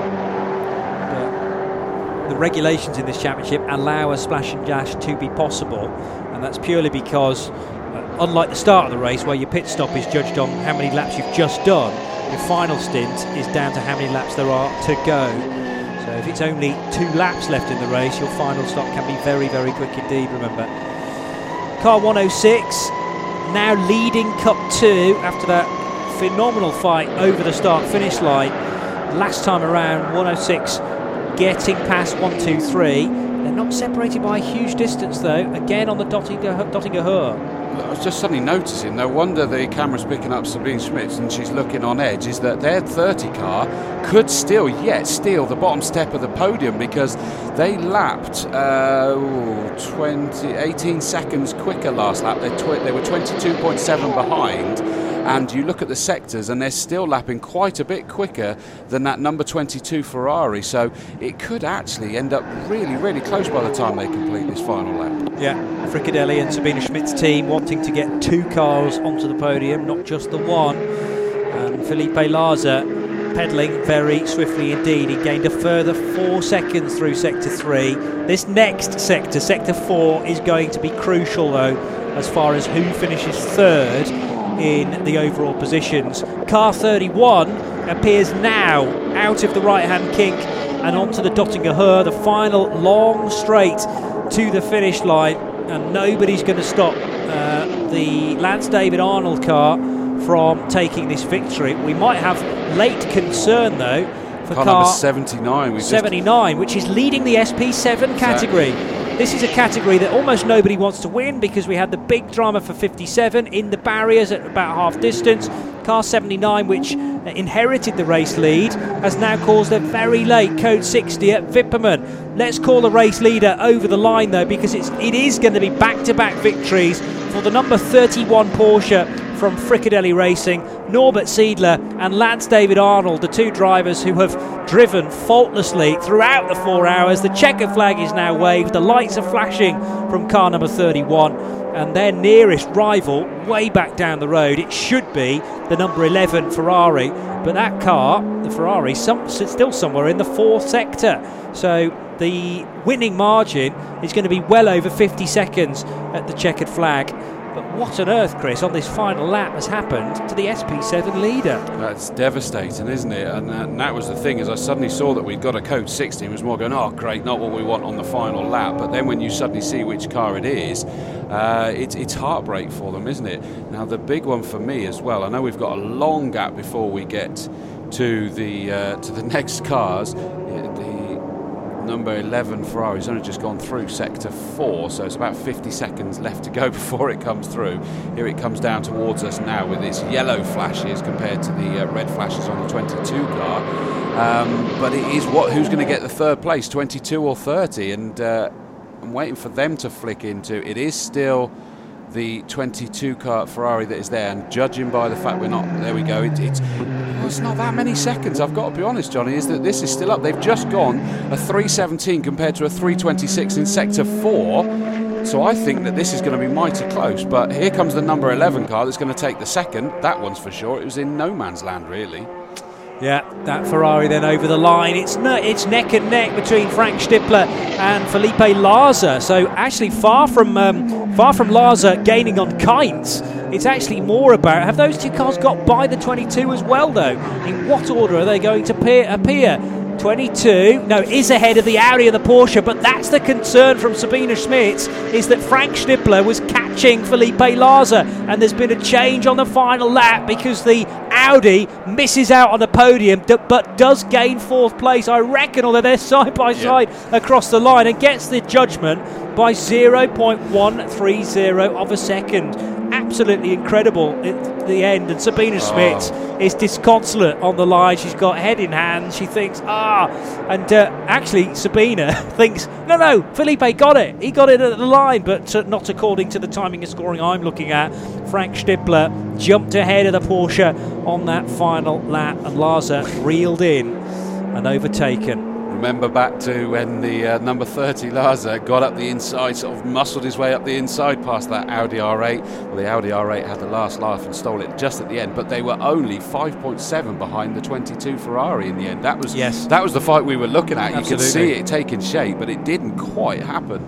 And if anything, the battle between the Renault and the BMW 55 and 36 is a slightly more strung out this time. They're still together, but separated by about 4 or 5 car lengths, and that's unlikely to change then. This new wrap, this new paint job for car 55 gets a good result, and that's good for as an omen, I suppose, to be changing sponsors and to be changing livery, because car 55 finishing 7th ahead of the Rudy Adams driven Volkenhorst Motorsport BMW. The race winner has got back to the pit lane very swiftly indeed, because it just did the Grand Prix track and then nipped in the back door rather than having to do the full Nordschleife. And Norbert Siedler, very, very nice chap, who congratulates Lance David Arnold. Lance David, generally known as a Mercedes specialist, stepping over to the Porsche team this weekend and showing that he's very, very rapid in that car as well. Lance David Arnold, all used to front-engined machinery, and it can be often claimed by Porsche drivers and by non-Porsche drivers that the 911 is pretty tricky to get your head around, having all that weight hanging over the rear axle, but not an issue for Lance David Arnold, and they will go then to the top step of the podium. Really good result for Wochenspiegel Team Monschau. They didn't qualify so well, did they, in the grid, they were 5th and 7th. So to convert that into a 2nd and a 3rd place finish. Well, you said they were out of position, didn't you? You said you were surprised where they were there. Yeah, and that they should show a bit more speed across the piece, I suppose. And those places now confirmed. Remember, the 11 car is an SP9 Pro machine. The 22 is an SP9 Premium. So an all-pro lineup and then a Pro-Am driving lineup as well. So yes, a really good 2nd and 3rd place run there to the flag for Wochenspiegel team Monschau. The Ferraris with their twin turbocharged engines are showing to be very dominant indeed. So lots of reaction, post-race reaction to come as far as that event is concerned. We'll also head to the podium in a moment or two as well. But Cup 2 still up for grabs. Cup 2 is probably is. We've got the record 100th win just about to come. Is heading towards us. That being the H4 cars that we were loving the battle in the early stages. Over time they got split out, but the 588 car of Ralf Scholl and Christopher Gerhard, that 997 is going to take Ralph's 100th class victory. Incredible performance there, but I am definitely still looking out for the 106 and the 123 cars that disappeared out of our sight, split by 2.5 seconds for victory in the Cup 2 class, and that would put them 10th and 11th overall in the running. So although saying that, we've just lost the time in there, so we don't know. Typically, yeah. I'm not sure we're necessarily going to get that back, I'm afraid, but we may be able to find it on another screen. So yeah, congratulations to the Cup 2 battle, as you say, probably still raging on. Where have they got to? Somewhere in the 4th sector now. And if anything, the 106 car was edging away from the 123. So the Hamprecht, Lauch and Schiller car is just ahead of the 123. And yeah, they are 10th and 11th positions. 2.5 seconds rather. The gap is between the two Cup 2 machines, and the engine note you hear in the background is the car that leads Cup 2. What I can't tell you is where the 123 car is in relation to this. Now an opportunity as the cars head down to the Dottinger Höhe to maybe give you a gap between these two. As I say, it was 2.5 to start the lap, and if anything, the 106 car is eking out a little bit more during this lap. Let's just have a look at the split times. 108 versus 109, so yes, that would favour car 106. It was marginally quicker through sector 2, likewise sector 3 and sector 4, huge gap I reckon. So 123 is, yes, I'm afraid, well behind the 106. It has got a Cayman behind, but I tell you that the key sector, Chris, was sector 4, because there was almost 10 seconds gained there by the 106 car, and it has scampered away in an almost Martini-esque livery. And the 106 car, having made that overtake at the start of the final lap, has then really stamped its authority on Cup 2. But isn't it great that it came down to 3 hours and 55 minutes pretty much to decide the Cup 2 class? And Cup 2 is for Porsche Cup cars, the sort you might find in the Mobil 1 Super Cup that supports the Formula 1 Grand Prix, the sort you might find in the Porsche Carrera Cup GB as well. Exactly the same spec of cars, but it's great that we have those well and truly represented in the VLN in Cup 2. I'm also not sure whether we've seen the Cup 5 cars over the line to decide their race. Cup 5 going the way of Michael Schrei, and yes, Schrei is home and hosed, it would appear, now in the pit lane area. So yes, has received the checkered flag, and car number 1 finishing ahead of 694, which is the Tristan Vidas car, and Tristan was sharing that car this weekend, was he not? No, he was going solo, Tristan Vidas, the Estonian driver. So Michael Schrei, a 2-driver effort. Schrei this weekend partnering with, bear with me a second, It was...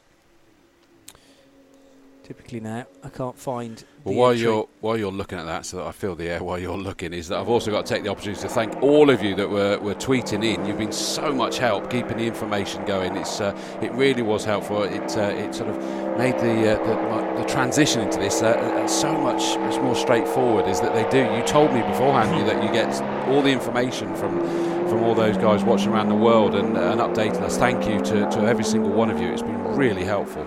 Michael Fry sharing with Mark Eret for Hoffa Racing, powered by Bonk Motorsport. So it's a Bonk Motorsport car, but prepared by Hoffa Racing, and Hoffa, of course, regulars in the Creventic 24H series, former champions indeed. But yes, Tristan Vidas, very impressive indeed for him to be doing the whole race on his own. Drama 672 stopped just before Dottinger Hoa. 672 is one of the BMW M235i cars. So was that one of the leading protagonists? No, it was a bit further down the order in Cup 5. 672, 10th place, and yes, hasn't yet appeared at the end of Sector 4, so maybe a bit of a whoopsie there and perhaps has clanged the barrier. It's now on the move but slow. Almost all cars have finished. Okay, well, sadly we're not going to get the SP7 car to the finish either, although it might be that the SP7 leader had already done enough laps to keep it ahead of anybody else in that class. Laps completed for number 79 equal 24. So 24 complete laps for car 79. Compare that to 73, which has done 24 laps as well, but in a much slower time. Will they be permitted to win the class when they didn't actually cross the line? That's the problem. Remember, they crashed over at Wipperman, or we think it was some sort of off anyway for the Codidec and Leonhardt SP7 Porsche. So late drama for a number of runners in this race. We also, by the looks of things, didn't see... Oh no, 141 did make the finish in SP8. And 141 finishes second in SP8, therefore, behind the Ferrari 458 of Koolhaas, Koller and Jaeger in car 139. So in a moment or two, we'll be welcoming the various class winners up onto the podium.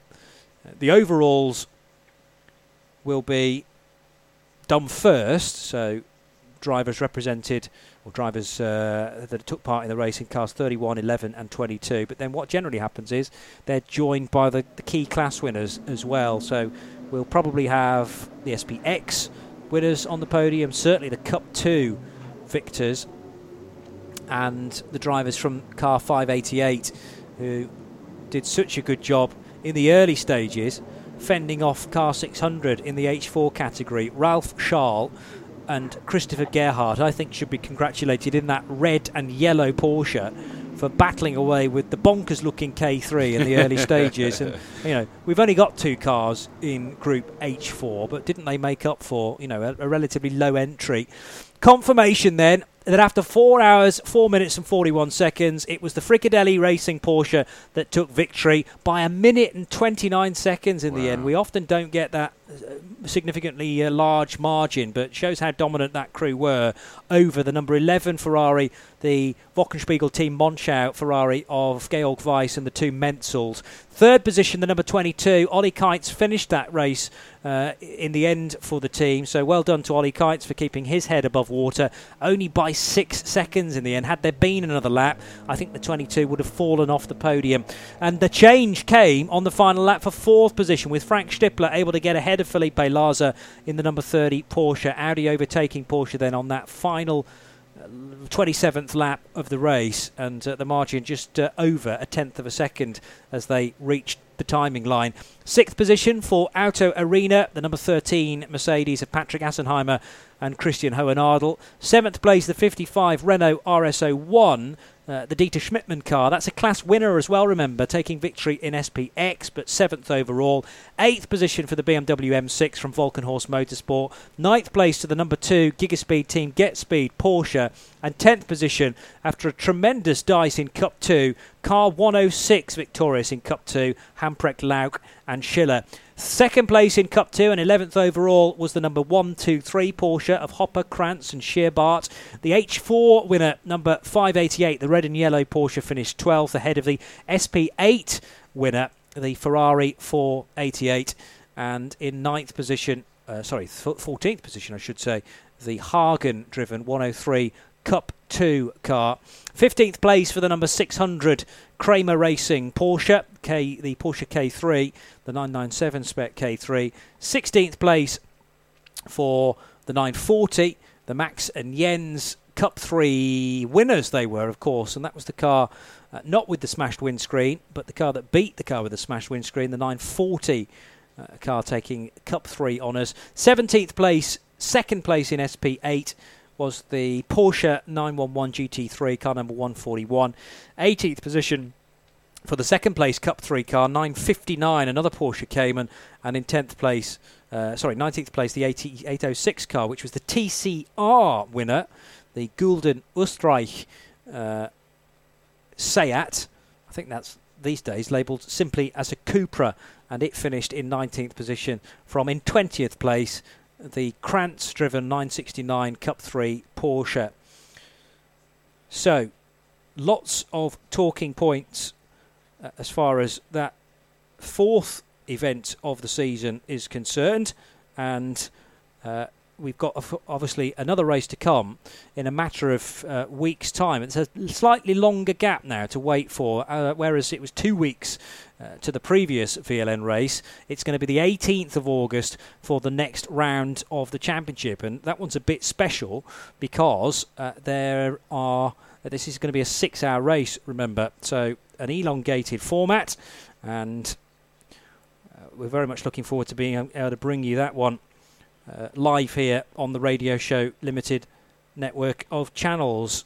Check the schedule on radiolemans.com at the bottom of the page for information on which channel that is going to be on. In fact, it might already be listed for RS1 or RS3. VLN is tending to bounce between the two channels through the course of the year. It is at the moment scheduled to be on RS1 for VLN 5. Again, a 10:15 start in the UK, that is, but the website, wherever you are in the world, will do the relevant calculation for you. It's a 12 o'clock start in Germany, but obviously we'll go through till 6 p.m. rather than 4 o'clock. And then after that, it's 4-hour races all the way through to the end of the year. And after the 18th of August, the 6th race of the year takes place on the 1st of September. 3 weeks later, it's VLN 7, and there are 2 races to look forward to in October, VLN 8 and VLN 9 on the 20th of October, which again is a Saturday, as they all are, in fact. TCR, I don't remember seeing an awful lot of battling within that. Of course, do you remember on the opening lap of the race, that dark blue Seat being spun around? Yep. I think it was either on the opening lap or the second lap of the race. And it was the opening because he came in the back, didn't he, and then had to restart, in effect. That's right. So didn't do any of the Nordschleife lap. TCR, we had 8 cars in that entry, and TCR sort of taking the world by storm at the moment. The UK now has a TCR championship, travelling to Castlecombe in just a week's time. I'm lead commentator next weekend for that one, yeah. I think I might pop along for the Sunday. It lends itself nicely to not a sprint race and not a typical TCR length of race. You've got to be thinking the long game, and that's my fear about bringing touring car spec machines and sometimes touring car trained drivers into a longer race. They all think it's got to be one at the first corner. Yeah, absolutely. I know it is a concern.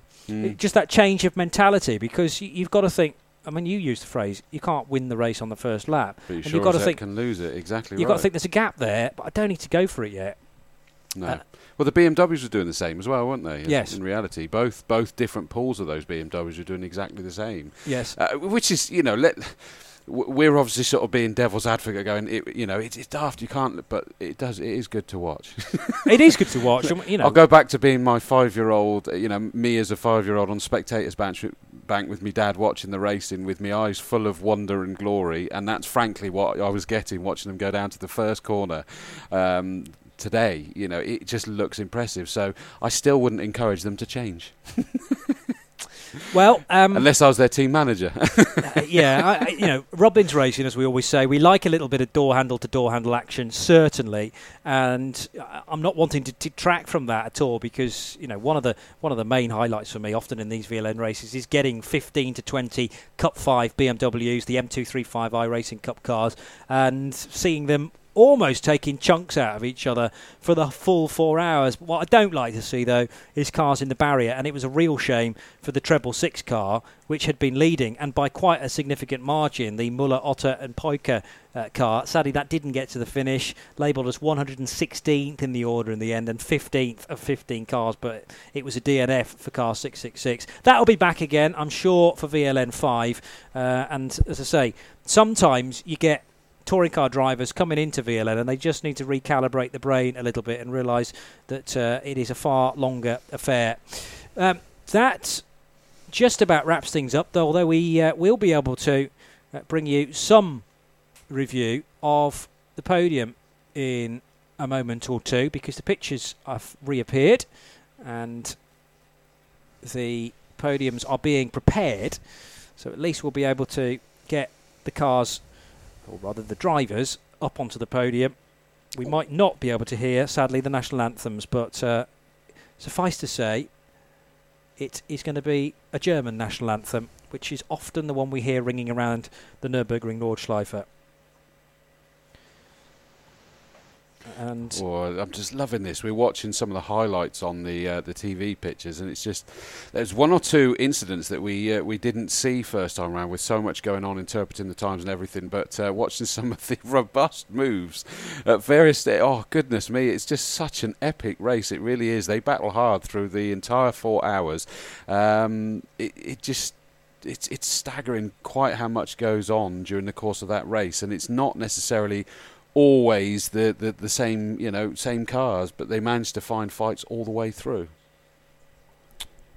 Yeah, and obviously the championship positions have changed as well, but I mean Fricadelli Racing have all of a sudden sort of come from nowhere, it has to be said. You could argue that for Fricadelli, this is their bread and butter championship. They do some racing, I believe, in the ADAC Masters as well, the German specific GT championship that doesn't just go to the Nürburgring, it goes to Oschersleben, it goes to Hockenheimring, it goes to Lausitz as well. So that tours the country, whereas this is purely a Nürburgring Nordschleife based championship. But Fricadelli Racing, along with their drivers, know this place very well indeed. They're the ones that pretty much do all the races through the course of the year. So there was going to be a point, I think, when the championship, the pendulum swung towards Fricadelli. And the fact that they've now managed back-to-back victories for the 31 car as well, I would be very surprised if it's not the 31 car now leading the championship in SP9, and SP9 Pro, of course.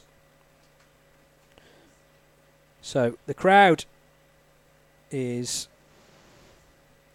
assembling, and it's a decent one down below the podium. We also had a tremendous crowd up at Brunchen, which I was well surprised at. I mean, lots of photographs appearing on social media about how many people had turned out for. I mean, we're now in the heat of summer, the height of temperatures, and what a great opportunity to go out and witness some real-life motorsport, and that's exactly what the fans have done. I mean, sadly, the start of the year was stymied by very cold weather. Qualifying happens on a Saturday morning, the race in the afternoon. The weather was that bad, the whole place was fogged out. Really? And it meant that qualifying was delayed by, I think, 2 hours in the end. That put the race start time back as well. And snow is often seen out of the summer season. Certainly no stranger to the Nürburgring Nordschleife during the months of March, and then later on in the year, maybe in November too, because it's on such high ground, of course. And then when the rain does hit, thankfully none of that today, but sometimes you get rain on maybe a 1 mile section, and then the rest of it's bone dry. Yeah, it's multiple microclimates it's going to be, isn't it? What with the height variation, the pure size of it alone is going to make all that difference. And I don't quite know how they would call that, and I look forward to seeing that one day about how on earth they manage that situation. It gets rather them than me. It gets very entertaining in a 24-hour race when you go into the final hour and it starts raining for the first time, but only on the 2-mile section out the back, and you think, do we change tyres? It's probably not worth it. But the problem is that 2 miles is like an ice rink on slicks. Exactly. But then you destroy the wets on the dry bits. Yeah. So one of those situations where you really cannot win. Let's just give you a reminder of the overall standings prior to this race, and then we can get an indication of maybe how things have changed a little bit. I'm interested in where Norbert Siedler was positioned. Yeah, you see, way down in 469th overall, Norbert Siedler, but that's when you combine all the championships together. Norbert Siedler and Lance David Arnold, by the way, are now heading out onto the podium, and these very smart Nürburgring garlands, they haven't changed the shape and the size of those garlands in about 40, 50 years. That's the sort of garland that was awarded to people like Jim Clark when they were winning round here on the Nordschleife back in the mid-60s. I like that. Yeah. So it echoes back to the heritage of this place. And second place now being sent out onto the podium. So congratulations to Georg Weiss, along with teammates Menzel and Menzel, Christian and Nico. So Nico Menzel, Christian Menzel, Leonard Weiss, I should say, not Georg Weiss. He was in the 22 car, of course. But Georg Weiss will be invited to the other side of the podium in a moment or two to join his co-drivers, Oliver Keitz and Jochen Krumbach. And it was Oliver Keitz who was being caught late on in the race, remember, and in the end narrowly held on to the podium by 5 seconds. Which was the point that was made, wasn't it, on Twitter, saying that the driver that we're taking over the 22 is the slowest of the three of them. It's all relative, I guess. Yeah. And so it could become interesting. Well, that exactly was the case, but he did a fabulous job to make sure he kept that position. Yeah, absolutely. And it could have all... I mean, had there been a 28th lap, it would have been so different, I'm sure. Maybe even the number 11 Ferrari was in reachable distance, but we'll never know. And of course we got to the 4 hours, we got beyond the 4 hours. This is the point where the garlands are taken off the necks, the caps are taken off the heads, and we hear the national anthem for the winning team.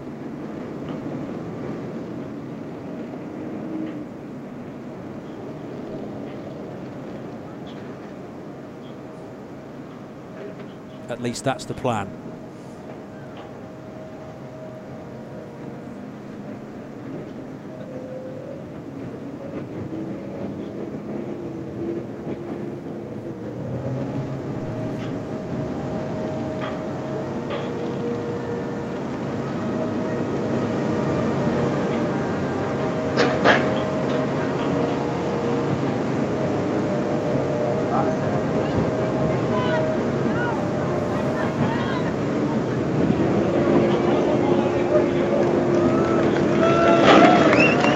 Well, it was there, just about in the distance, the German national anthem, and well done to all involved to take victory in the fourth VLN race of the season, Norbert Siedler and Lance David Arnold, and they look very pleased with themselves indeed, having quite a long chat actually with the guys from the Wochenspiegel Team Monschau crew. To their right, Leonard Weiss and Christian and Nico Menzel, Georg Weiss, Oliver Keitz and Jochen Krumbach to the left. Next out, now I'm wondering whether these are the drivers from the 55 car, the Renault RS01, because of course they were class winners in their own right. Heiko Hammel and Dieter Schmidtmann, also expecting to see out onto the podium. Now with no SP9 Masters entry, probably the Cup 1 winners, and that kept us guessing till the very end. Car 106 eventually taking victory in Cup 1. Tremendous fight it was throughout, and the lead changed on pretty much the final lap, or at least the start of it. It was Philipp Hamprecht, Manuel Lauch and Fabian Schiller, who used to drive a Renault RS01, in fact, in the last years of the Renault Sport Trophy. Also coming out onto the podium are drivers from other class winners. From H4, the 588 crew, of course, victorious in H4 with a 12th place finish overall in their red and yellow Porsche. So well done to Ralph Schall and Christopher Gerhardt. And also the SP8 winners too in their Ferrari 458. Car number 139 being Christian Kohlhaas, Stefan Koller and Mike Jaeger. Very quickly, this podium is going to get rather well saturated with drivers.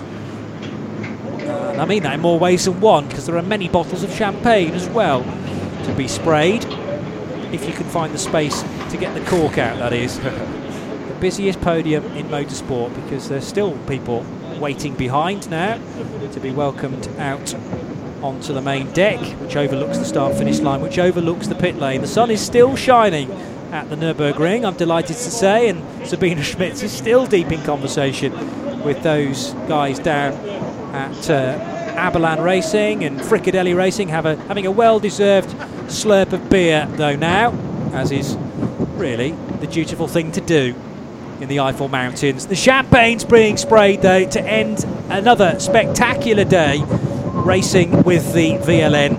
And don't forget, the next race is a few weeks away, the 18th of August, for the annual 6-hour race in the VLN Championship. But that's put another one in the book, and certainly has changed one or two championships too. We will be chatting about how this round affects things in the build-up to VLN 5. And don't forget, all of the remaining races in the VLN will come to you live throughout the course of the year on the Radio Show Limited network of channels.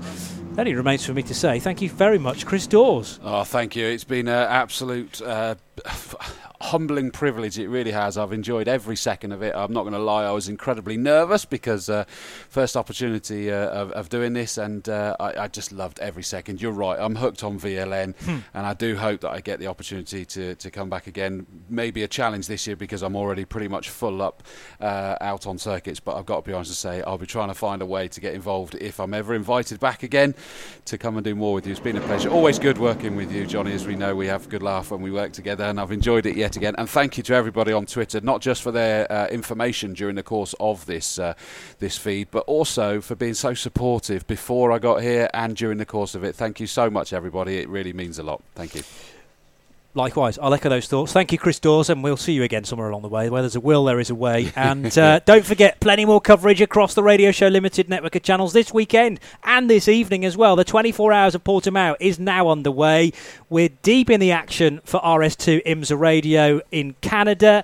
So across the Atlantic, they're hard at work with the WeatherTech Sports Car Championship qualifying sessions, practice sessions, and also a round of the Continental Tire Sports Car Challenge is later on tonight. That starts at 7:55 UK time and heads all the way through till 10:15. So make sure you check out the schedule at the bottom of the RadioLeMans.com website that lists all the details. Le Mans Classic continues through the rest of this weekend as well.